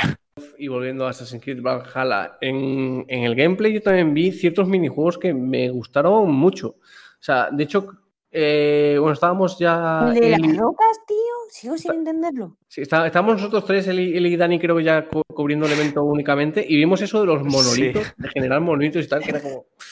No sé, muy extraño, ¿no? Pero que molaba, joder. Al final decíamos, ¿pero qué finalidad tiene eso? Y se veía que te daba un punto de habilidad. Y era como, hostia, pues mira. Yo creo que lo de las rocas, Eli, es Stone Age, el monumento de Inglaterra, y que hay como unos tatuajes, bueno, unas marcas en la roca, que tú tienes que jugar a las perspectivas. Yo creo que tienes que ponerte una perspectiva en la que veas... No son tatuajes, son runas. Bueno, a ver, yo hablo para el pueblo, ¿vale? Desde el pueblo para el pueblo, como No, pero Eli, ¿sabes? creo que no es lo que tú estás diciendo. O sea, nosotros eran unas piedras que se tenían que apilar. O sea, Exacto. no eran, No, pero, no eran poner. O sea, y el de Stone Age, ¿sabéis cuál digo? El de las... Sí, sí. Esos son piedras Sí, sí, gigantes, sí, estas es eran otro. piedras Claro. pequeñitas. Por eso digo que no, pues yo hablaba del de la Claro. Stone Age, del de la sí, acero sí. Aquí pequeñita, tenías no. que hacer como una montañita que además, mientras lo explicaban, el desarrollador decía, me gustará ver gameplays porque cada persona lo hará de una manera diferente. O sea, no hay una manera de hacerlo. Tienes varias piedras y tienes que apilarlas sin que se caigan. Y ahí está la gracia. Pero es que eso es un Si lo juego consigues, te dan un nórdico. punto. Es que eso es un juego nórdico Anda ya. real. Me Sí. refiero a que ellos las apilaban así, luego se tenía que poner lejos y con una roca súper pesada tirarlas. Y muchas veces no llegabas con la roca, porque no es una roca, no es una piedra, es una roca gorda. De hecho, se veía en la película de Braveheart. ¿Voy a perder el tiempo para Pues luego ni idea. estropearlo en un segundo? Sí. No, a ver, nosotros lo que vimos era que cuando se acababa, o sea, cuando acababas la torre, te daba ahí one skill point. Ya está. Exacto. Luego no sé si Bueno, los podías tirar o qué. Del árbol de talentos enseñaron un poco, en plan, del contenido RPG de equipo y eso no se vio mucho. Hostia, sí que se vio el árbol de habilidades. Y incluso en la Pero interfaz. en lo de después, ¿verdad? No en el... Sí, sí, Ah, sí, vale, sí, vale, sí. vale. Es que lo de después Y- le eché menos ojo, no te voy a engañar. Pues deberías mirarlo porque es muy interesante. Ahí Dame en la fotos. interfaz cuando tú estás combatiendo tienes 8 habilidades disponibles desde ese mismo momento. O sea, tienes un panel a la izquierda y un panel a la derecha. Y cada una hace una cosa. Y luego salió en el árbol de habilidades que, recordadme, había 3 divisiones, ¿no? O sea, creo que había como 3 grupos de habilidades y demás. Sí, sí, sí. O sea que va a ser Lo que bastante pasa tocho. que había pocas, o sea, se veían pocas. O sea, había como 3 separaciones, pero se veían pocas. Imagino que a medida que avanzas ibas Exacto, claro. desbloqueando ramas. Ujú. Sí, sí, sí. Pero pintaba muy bien en ese sentido. Yo creo que a nivel de personalización y de progresión va a estar bastante. No sé, ya digo, yo llevaba ya mucho tiempo sin esperar gran cosa de un Assassin's Creed, porque no sé, o sea, al final siempre parece que pintan como muy bien y luego se desinflan un poquito, pero yo creo que este viene con fuerza, ¿eh? A mí todo lo que he visto me gusta.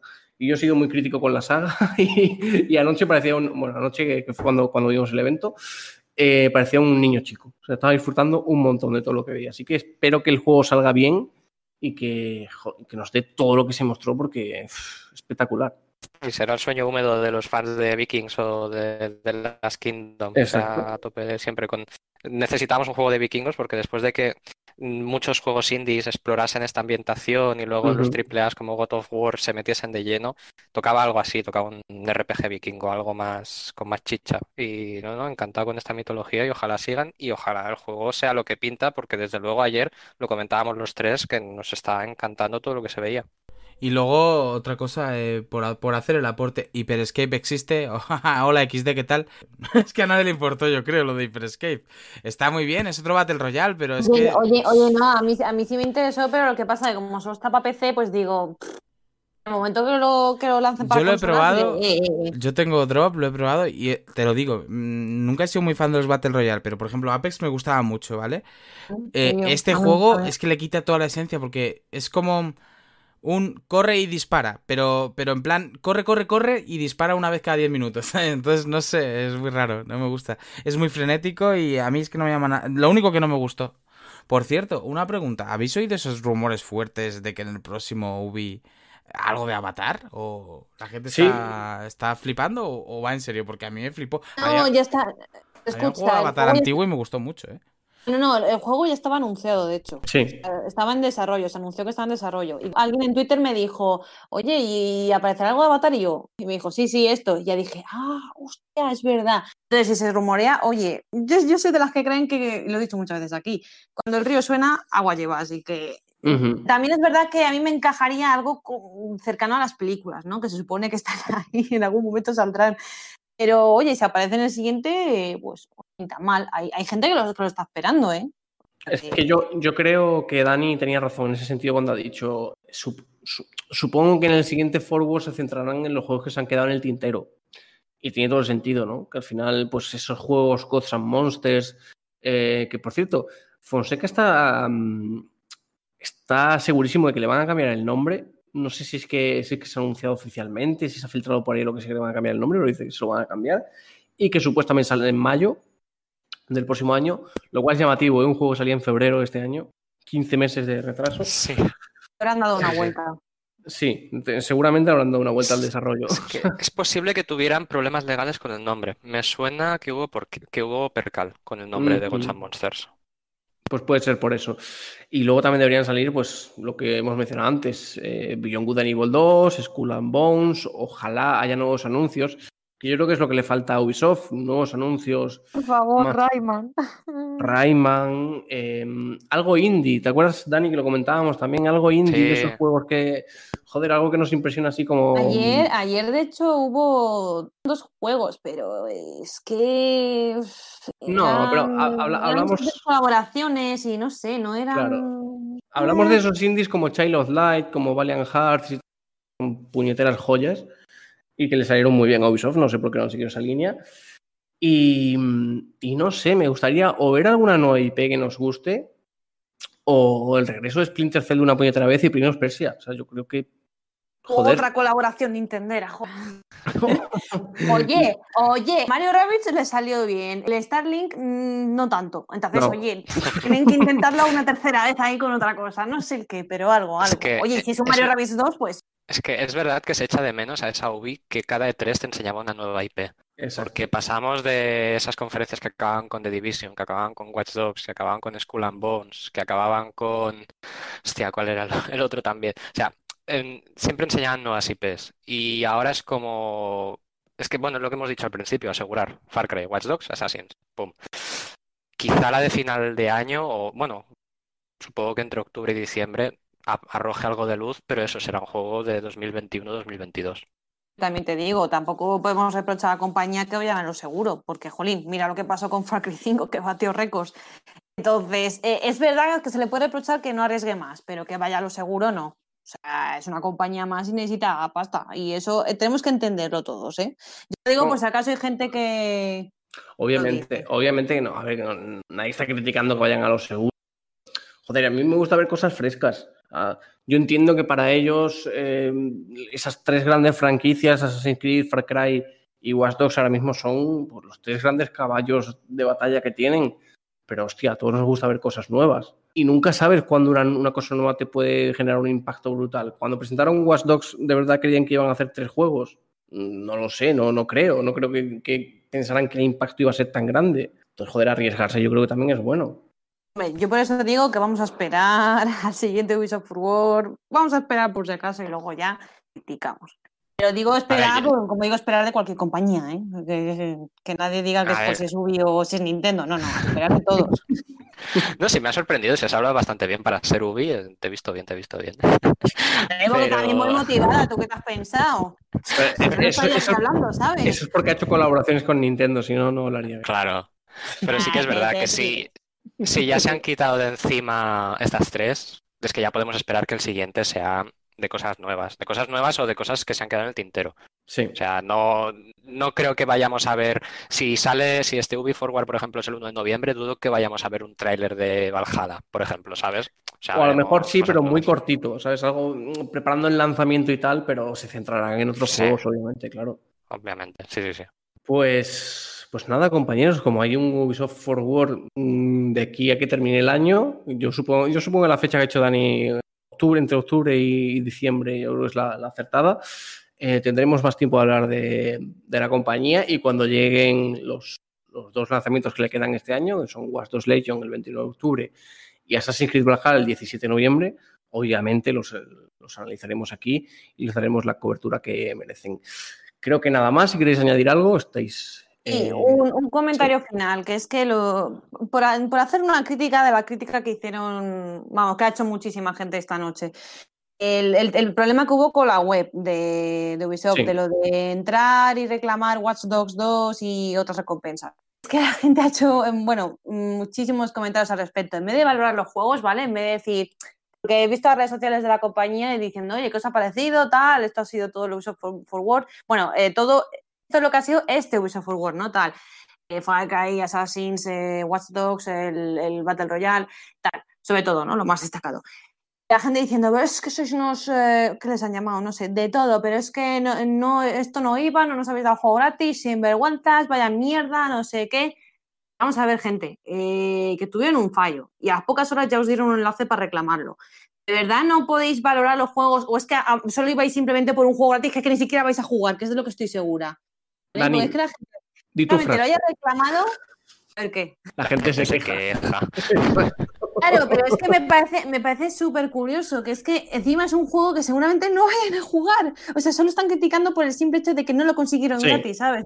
Es que lanzaron mierda por lanzar y es lo que me ha reventado más del post-evento, ¿no? O sea, ridícula la gente, sinceramente. Y si alguien hizo ese comentario y no está escuchando ahora, pues lo siento, pero ha sido una actitud muy ridícula. Que no voy a poder tener Watch Dogs en mi biblioteca para que se muera de risa, capullo, no sé qué. O sea, es que literal, anda que me dices que dan un juego gratis más reciente y oye, bueno, aún así ni entendería los comentarios. Pero no, Eli, gratis, pero... es absurdo total porque no solo es que te hayan dado el enlace horas después para que lo puedas reclamar si viste un minuto de conferencia y tal, es que durante el primer minuto de conferencia las redes sociales de Ubisoft dijeron, somos conscientes del problema, está entrando mucha gente, se ha saturado, no os preocupéis, disfrutad de la conferencia que lo vais a tener todos. Eso en el primer minuto de conferencia. O sea, ya dieron un mensaje tranquilizador de ver la conferencia tranquilos y a los que os interese Watch Dogs 2 lo vais a tener igual. No os estéis preocupando por entrar como monos ahí, clic F5, ¿sabes? Entonces, cuando una compañía hace eso, o sea, in real life total, o sea, en vivo, en el minuto 1, están las redes sociales de Ubisoft diciendo eso para que puedas ver la conferencia tranquilo, eso hay que valorarlo, al revés de lo que han hecho, ¿sabes? Al revés de lo que han hecho. O sea, Hay te otras están- compañías que cogen y se callan o no se preocupan, ¿eh? se callan, pasan del tema y te dicen, haber estudiado, ojalá hubieras entrado de los No, primeros. pero aún Y ya así, está, horas ¿sabes? después y esta mañana, bueno, a lo largo del día de hoy, lanzando mierda. A ver, que es que, mira, ahora Far Cry 3 está a 3 euros en Play 4. ¿Cuánto puede estar ese juego? No sé, a menos de 10 euros, tío. Pero claro, aquí el gratis, pues le pierda a muchos. En fin, solo era mi crítica final, porque me pareció bastante feo. Pero bueno. Claro, Una, muy buena crítica. O sea, dime, Juan. una pregunta rapidita que os voy a hacer que se me ha venido a la cabeza. Teniendo en cuenta que hay otro Ubisoft Forward de aquí a final de año, ¿creéis que Ubisoft también va a abandonar un poco la dinámica de presentar cosas cada año en el E3 y que va a hacer sus propios eventos como ya han hecho otras compañías? No lo sé. Espero que no. Ya, yo también espero que no, porque creo que es lo que opinamos todos. Estos eventos tan separados unos de otros nos están matando y yo quiero que vuelva el E3 como tal y que las compañías vuelvan, ¿no? O sea, que en junio del año que viene, si ya la cosa ha mejorado y ya hay vacuna y todo el rollo, pues que haya un E3 como tal. Bueno, aunque sea digital, pero que todas las compañías se metan ahí entre 2 o 3 días a anunciar cosas, porque es que si no, a mí esto... Mal, o sea, porque es que ayer estaba súper emocionada, tal, no sé qué, bueno, ahora esto me va a durar un par de días y luego, de repente en 2 semanas, oh, Xbox, no sé qué, a lo mejor Nintendo, tal, luego en 2 semanas, oh, PlayStation, que en un principio en mayo o así, cuando empezamos a ver que iba a haber eventos, me motivaba, ¿no? Y dije, venga, vale, tendremos más noticias a lo largo del tiempo, ¿no? No solo en junio y ya. Pero es que ahora digo, pereza, o sea, no sé, no... No, han sido tantos años con lo mismo que yo qué sé. No Sé, sabemos, yo no quiero... sabemos lo que tenemos hasta que lo perdemos, y es verdad. Claro, claro, totalmente. Yo por mí, ojalá que no. O sea, guay que ahora este año lo hagan así, vayan dando más información y más cositas pues en agosto, cuando quieran, Ubisoft, PlayStation, en todas las compañías. Pero yo quiero que vuelvan en junio, que se condense toda la Pues información ahí, porque es que si no me pierdo bastante. yo, respecto a la pregunta, Juan, aunque aquí mi compañera Eli y Dani no quieran, yo creo que sí va a ser la tendencia. Y es más, creo que todos van a hacer estos especie de directs, menos Nintendo. Aquí está el LOL. Bueno, Nintendo me dijo que Pues, no, abandonara es que los lo directs. curioso, espera, lo curioso, claro, lo curioso es eso, que todos hacen direct, menos los que hacen los direct de verdad. ¿Cómo? Joder, va a meter... Buah. En fin, eso, ala, lo que dije el otro día y lo vuelvo a remarcar hoy. Por favor, un direct, Dios mío, necesito esa motivación. Solo para remarcar. Nintendo dijo que estaba abierta a cambiar la fórmula si surgiera una alternativa. Mira, que le a los den por directs. saco al presidente, ¿vale? Me cae como el culo, no, y lo puse en Twitter, o sea, es que me está ¿Furukawa pareciendo... es o cómo se llama? Sí, es que ni me aprendo su nombre porque es que me cae mal. Espera, no, Suntaro Furukawa, eso. Es que de verdad, no. Y mira que entró en 2018 y ha respetado los directos hasta entonces, pero es que mal, de verdad, que diga eso a mí me duele. Por favor, la fórmula de los directs funciona muy bien, no la cambiéis ahora, y menos si es para lanzar anuncios en redes sociales. O sea, no. Fíjate si funciona bien, que se la está copiando todo el mundo. O sea que... Claro, que vais a abandonar vosotros el barco. No y no. En fin, pero no es el momento de hablar de eso. Ya hemos hablado de ello y seguramente Exacto. hablaremos de ello. Ojalá hablemos pronto y que sea un directo de verdad. No uso una posibilidad o un debate. Me enciendo rápido. Estaba tan tranquila. A ver, venido otra vez, tú. Suntaro Furukawa. A ver si así no se me olvida. No, pero... Jefe del Yakuza, ¿eh? Es que Joder. hacemos el meme, pero es que es cierto que State of Play, Xbox Live, bueno, no sé cómo se llama ahora. Inside Xbox. Inside, sí. Se nota que te encanta Xbox, ¿eh? Sí. El dentro de la Xbox, ahora el Ubisoft mirar para atrás, está muy bien. Te olvida el de EA, aquel que... Bueno, es que EA es especialista en coger algo que está bien y hacerlo regular. O sea, es como un don, no sé por qué. Pero bueno, lo hizo. Y Nintendo ha dicho, no os copiáis, pues me enfado y no respiro. Y no lo ha hecho, ¿sabes? No sé, es curioso. Pero bueno, que Ubisoft... Por rematar lo que hemos venido a hablar, yo voy a decir que me ha gustado mucho, aunque hayan ido a lo seguro. El evento ha estado muy bien de ritmo y de cosas, y yo lo pasé bien. Así que, por mí que sigan así. Bien hecho, Ubisoft. Pues con este legato de Melos, ya por tercera vez que estoy intentando despedir este bloque, despedimos y hablaremos pues muy pronto. Ya sabéis que hemos ido anunciando durante todo el programa que se acaba la temporada, pero vamos a estar aquí. Si es que no hay otra. Con todos los eventos que hay en verano, y esperemos que el año que viene, como dicen Eli y Dani, vuelva al E3 y tengamos una dinámica más, más adecuada para nuestros ritmos cardíacos y demás, hablaremos mucho de todos los eventos durante este verano. Gracias, compañeros. Ahora hacemos una pausa, como bien sabéis, y volvemos para leer vuestros comentarios antes de despedir el programa. We started at the cinema, tear of dancing hands in the wind. Restless, rolling up a cigarette, the boys are calling shotgun again. Hot blooded like a harlequin, our heroine is trembling, shaking like a tambourine, colors running into her skin. And all the stars awaken to the sound of the firebird under the sky, half naked. Oh, oh. And all the stars awaken to the sound of the firebird under the sky, half naked. Oh, oh, oh, oh.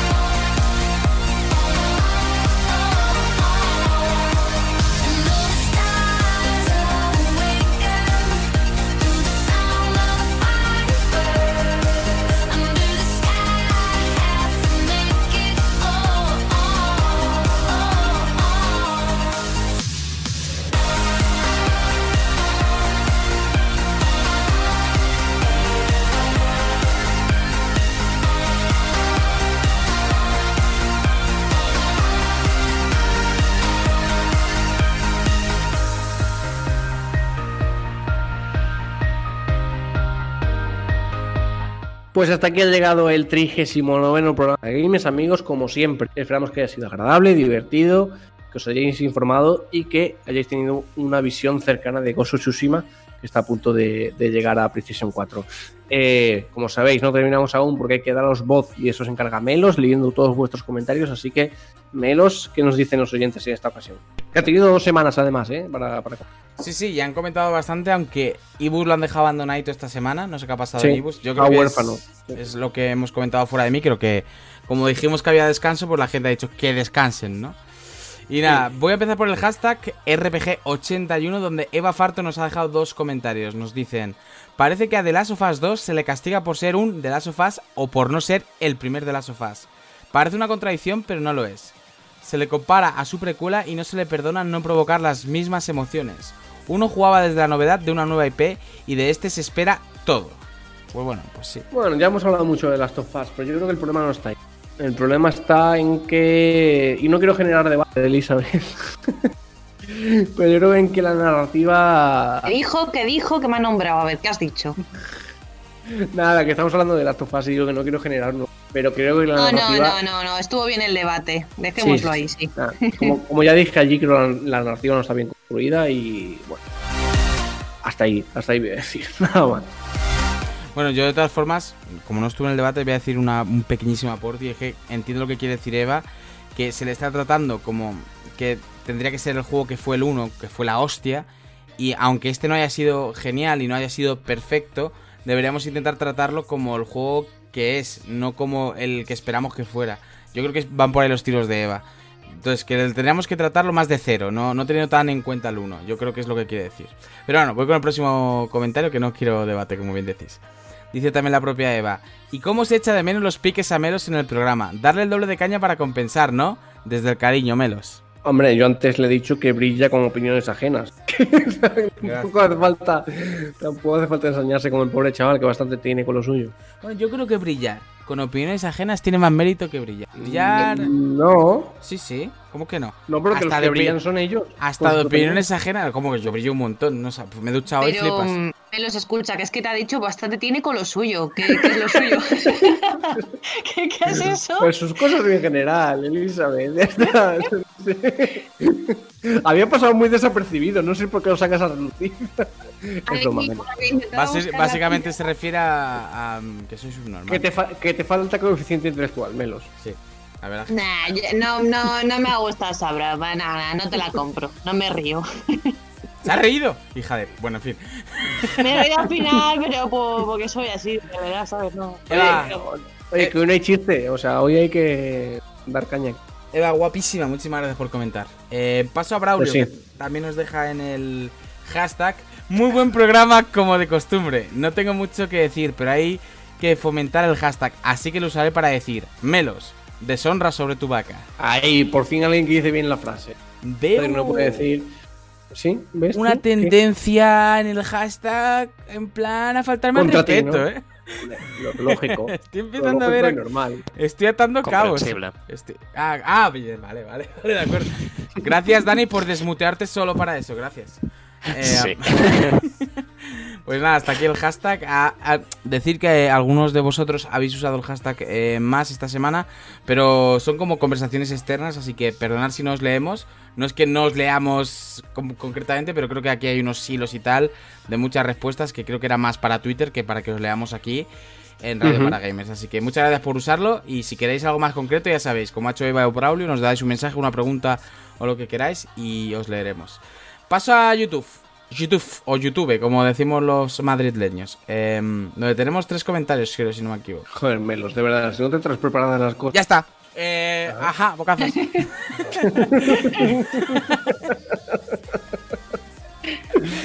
Ya está. Te aguanta, ¿no? Es en plan, no puedes echarme la bronca si lo controlo ya. Nos dice Dan Titán: juegazo de 10 este de Last of Us 2. Brutalísimo. Luego os voy escuchando, es un juego que aún estoy asimilando todo. Una barbaridad de todo. Vamos, que Dan Titán está ahí en plan a carne viva. A tope. Y esto, coño, joder. O sea, joder, que si está a tope me parece genial. Para eso están las historias, ¿no? Hay algunas que te gustan y otras que no. Yo he escuchado muchos comentarios que han dicho que les parece un juego brutal de Last of Us Parte 2. Y coño, aunque yo no haya empatizado con la parte de Abby, si la gente lo ha conseguido y ha vivido el viaje de manera que le ha gustado, oye, pues me parece genial. No voy a criticar eso nunca. Yo pienso que si hubiésemos vivido la parte de Abby primero, odiaríamos a Ellie. Sí. No diríamos a Ellie, pero veríamos la historia. Bueno, a Joel. A Joel, en este caso, más bien. Más que a Ellie. Pero como nosotros hemos amado a Joel, pues ¿qué? Muerte a Ellie. No. Y también a Eli. He visto hace... No, escucha, es que... Escuchad, que es una cosa muy interesante. Es que he visto hace Habéis poco un caído en un vídeo error. del que una persona se ha dado cuenta de... Bueno, ¿os recordáis la... ¿cómo era? La base esta de la que estaba Abby, ¿no? Al principio, en el primer capítulo. Y que hay un montón de peña ahí, ¿no? Hay una mujer con un bebé en una mesa sentados, ¿vale? Bueno, lo tiene en brazos, vaya. Y esa misma madre aparece luego enfrentándose a Ellie. O sea, y Ellie se carga a la madre y deja huérfano al niño. Y con eso venía a decir que también podíamos odiar a Ellie. Nah, es Claro. coña, no podemos odiarla, pero me parece un detalle muy curioso, ¿vale? Lo que También está la de la PS Vita. Jolín, En es un general, creo detalle que en esa justo metan a fase. esa Sí. misma persona después que para enfrentarse a Ellie. Parece un detalle que solo lo tienen en cuenta estudios como Naughty Dog, ¿qué quieres que te diga? ¿Acabas de revelar de qué va a ir The Last of Us 3 sobre ese bebé? ¿En serio? Muy feo, ¿eh? Oye, Avanzamos, nadie tiene ese avanzamos. nivel de detalle, tío. O sea, me pareció curioso. Va, que os den, venga. Vuelve al barrio. Venga, nos dice Airam López Trujillo, como siempre, gracias a Airam. Enorme programa, como siempre. Me he tenido que saltar la parte de Last of Us 2 porque aún no lo he terminado. Desde que lo haga, lo escucharé. Con respecto a Cyberpunk, seguro que lo compraré porque soy así de ansias, pero no termina de entrar al 100%. De entrada prefiero los juegos de tercera persona, y además tiene pinta de que vas a rascar bastante en esta generación. Mejor en la próxima. Saludos a todos y besos a las reinas. Ojo. Hombre, lo de que rasque ya lo comentamos. Que lo dijo Dani, con el equipo de PC que habían utilizado. Vamos a ver cómo se mueve eso en PlayStation 4 y One. Va a rascar como tu coche. Y vamos con Alejandro Hernández. Que te jodan. Muy buenas, llevo ya un tiempo escuchándoos, aunque nunca había enviado un comentario hasta hoy. Me gusta mucho vuestro podcast y el buen rollo que tenéis. Me acompañáis todas las semanas en mis viajes con el coche y y me hacéis el camino más ameno. Muchísimas gracias por ofrecernos un gran entretenimiento a la par que nos informáis sobre todo lo que ocurre en el mundo de los videojuegos, que actualmente está cargadito de noticias con la salida... Me cago en la puta, que se me ha hecho pequeño el puto YouTube. Con la salida me cago en la puta. No, que se me ha hecho pequeño el puto YouTube y no sale el comentario entero. Con la salida de la Next Gen. Un saludo a todos y todas. Lo primero, Alejandro Hernández, muchas gracias por atreverte a lanzar el comentario, más si nos escuchas a menudo. Te lo agradecemos un montón, que nos gusta el feedback. Y respecto a lo que dices, pues sí, la verdad es que estamos aquí a tope con la actualidad de los videojuegos. Pues sí, muchas gracias y esperamos verte, aunque hoy termina la temporada de manera irregular, pues esperamos verte en siguientes programas por aquí y que nos comentes todo lo que quieras. Y hasta aquí han sido los comentarios de estas 2 semanas, porque nos hemos tomado el descansito. Muchas gracias por el feedback, muchas gracias por comentar, ya sabéis, hashtag RPG82 para la semana que viene en Twitter, RPG Podcast en ebooks y en YouTube, y sobre todo, y muy importante, stop bullying Melos, please, que es un buen chaval. Siempre saludaba. En fin, gracias a todos por comentar, gracias Melos por los comentarios y gracias compañeros por estar aquí una semana más, en la que vamos a terminar la semana total, es decir, vamos a hacer especiales, que nadie se preocupe, vamos a estar en ese Game Showcase de Microsoft, estaremos en esa misma semana, si hay direct también lo cubriremos, evento de agosto de PlayStation y evento de agosto de Xbox también, pero no estaremos aquí semana tras semana, es decir, vamos a hacer programas únicamente cuando haya esos eventos y cuando haya que cubrirlos, así que gracias enormemente por toda la temporada, por estos 39 programas, todo lo que nos habéis comentado, las visualizaciones, todos los comentarios que nos han llegado, feedback, etcétera, etcétera. Gracias a todos. He de decir que ha sido una temporada en lo particular y siendo el director de este proyecto que ha sido realmente buena. Se han doblado las visualizaciones, ha habido muchos más comentarios, hay gente que está ahí semana tras semana. Yo estoy especialmente contento, así que gracias a todos. Y nos vemos muy pronto. O sea, es una despedida un poco atípica porque dentro de 2 semanas estamos aquí otra vez. Bueno, dentro de 2 semanas no. Semana que viene prácticamente. Estamos aquí otra vez, así que, bueno, para que sepáis que vamos a cubrir los eventos, que la temporada termina y que volveremos en septiembre probablemente con la temporada 3 y con muchas novedades que estamos planteando para darle una vuelta al programa y que sea todo mucho más interesante y podáis tener mucha más participación. Así que con ese cliffhanger lo dejo y que mis compañeros se despidan.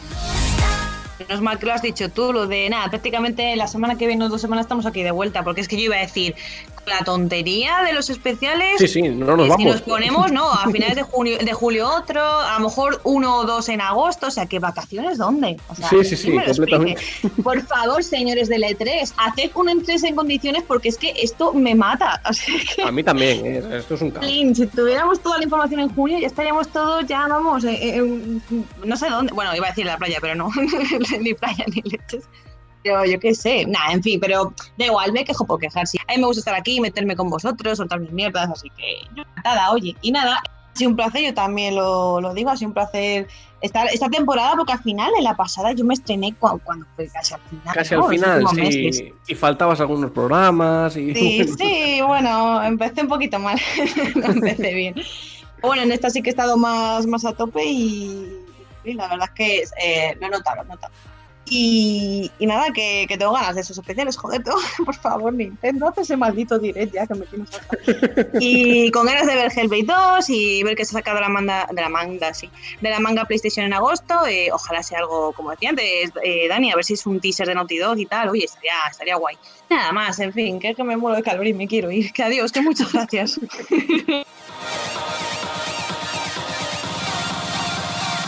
Dale, Dani, aunque sea media teta, va. Es que está sonando el teléfono de fondo en casa, es que tío. Es que yo creo que no lo estamos escuchando, solo yo. No, yo...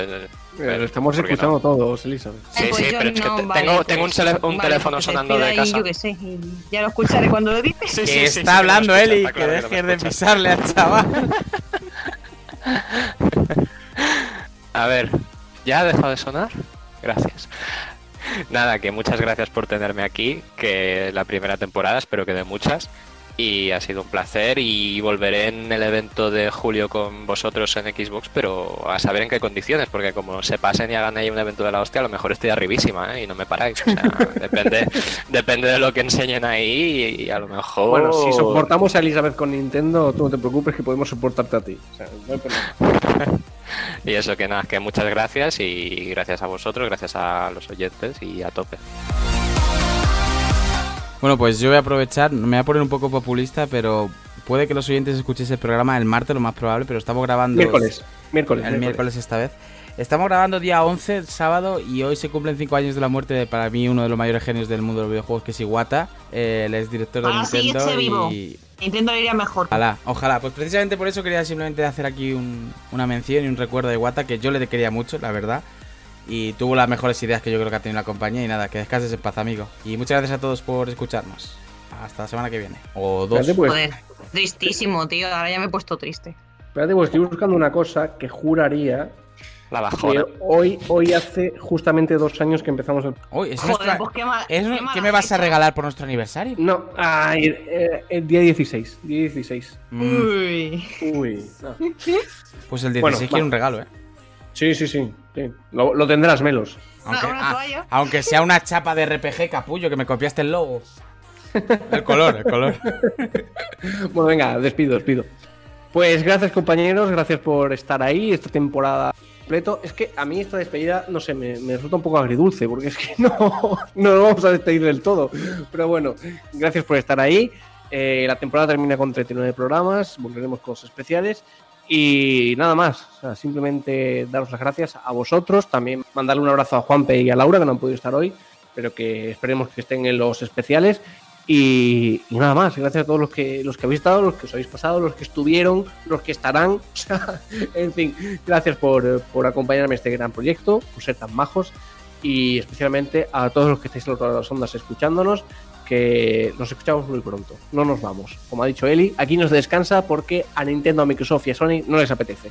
Así que dentro de muy pronto nos escuchamos y solo deseo que paséis una feliz semana y un feliz verano. Un abrazo.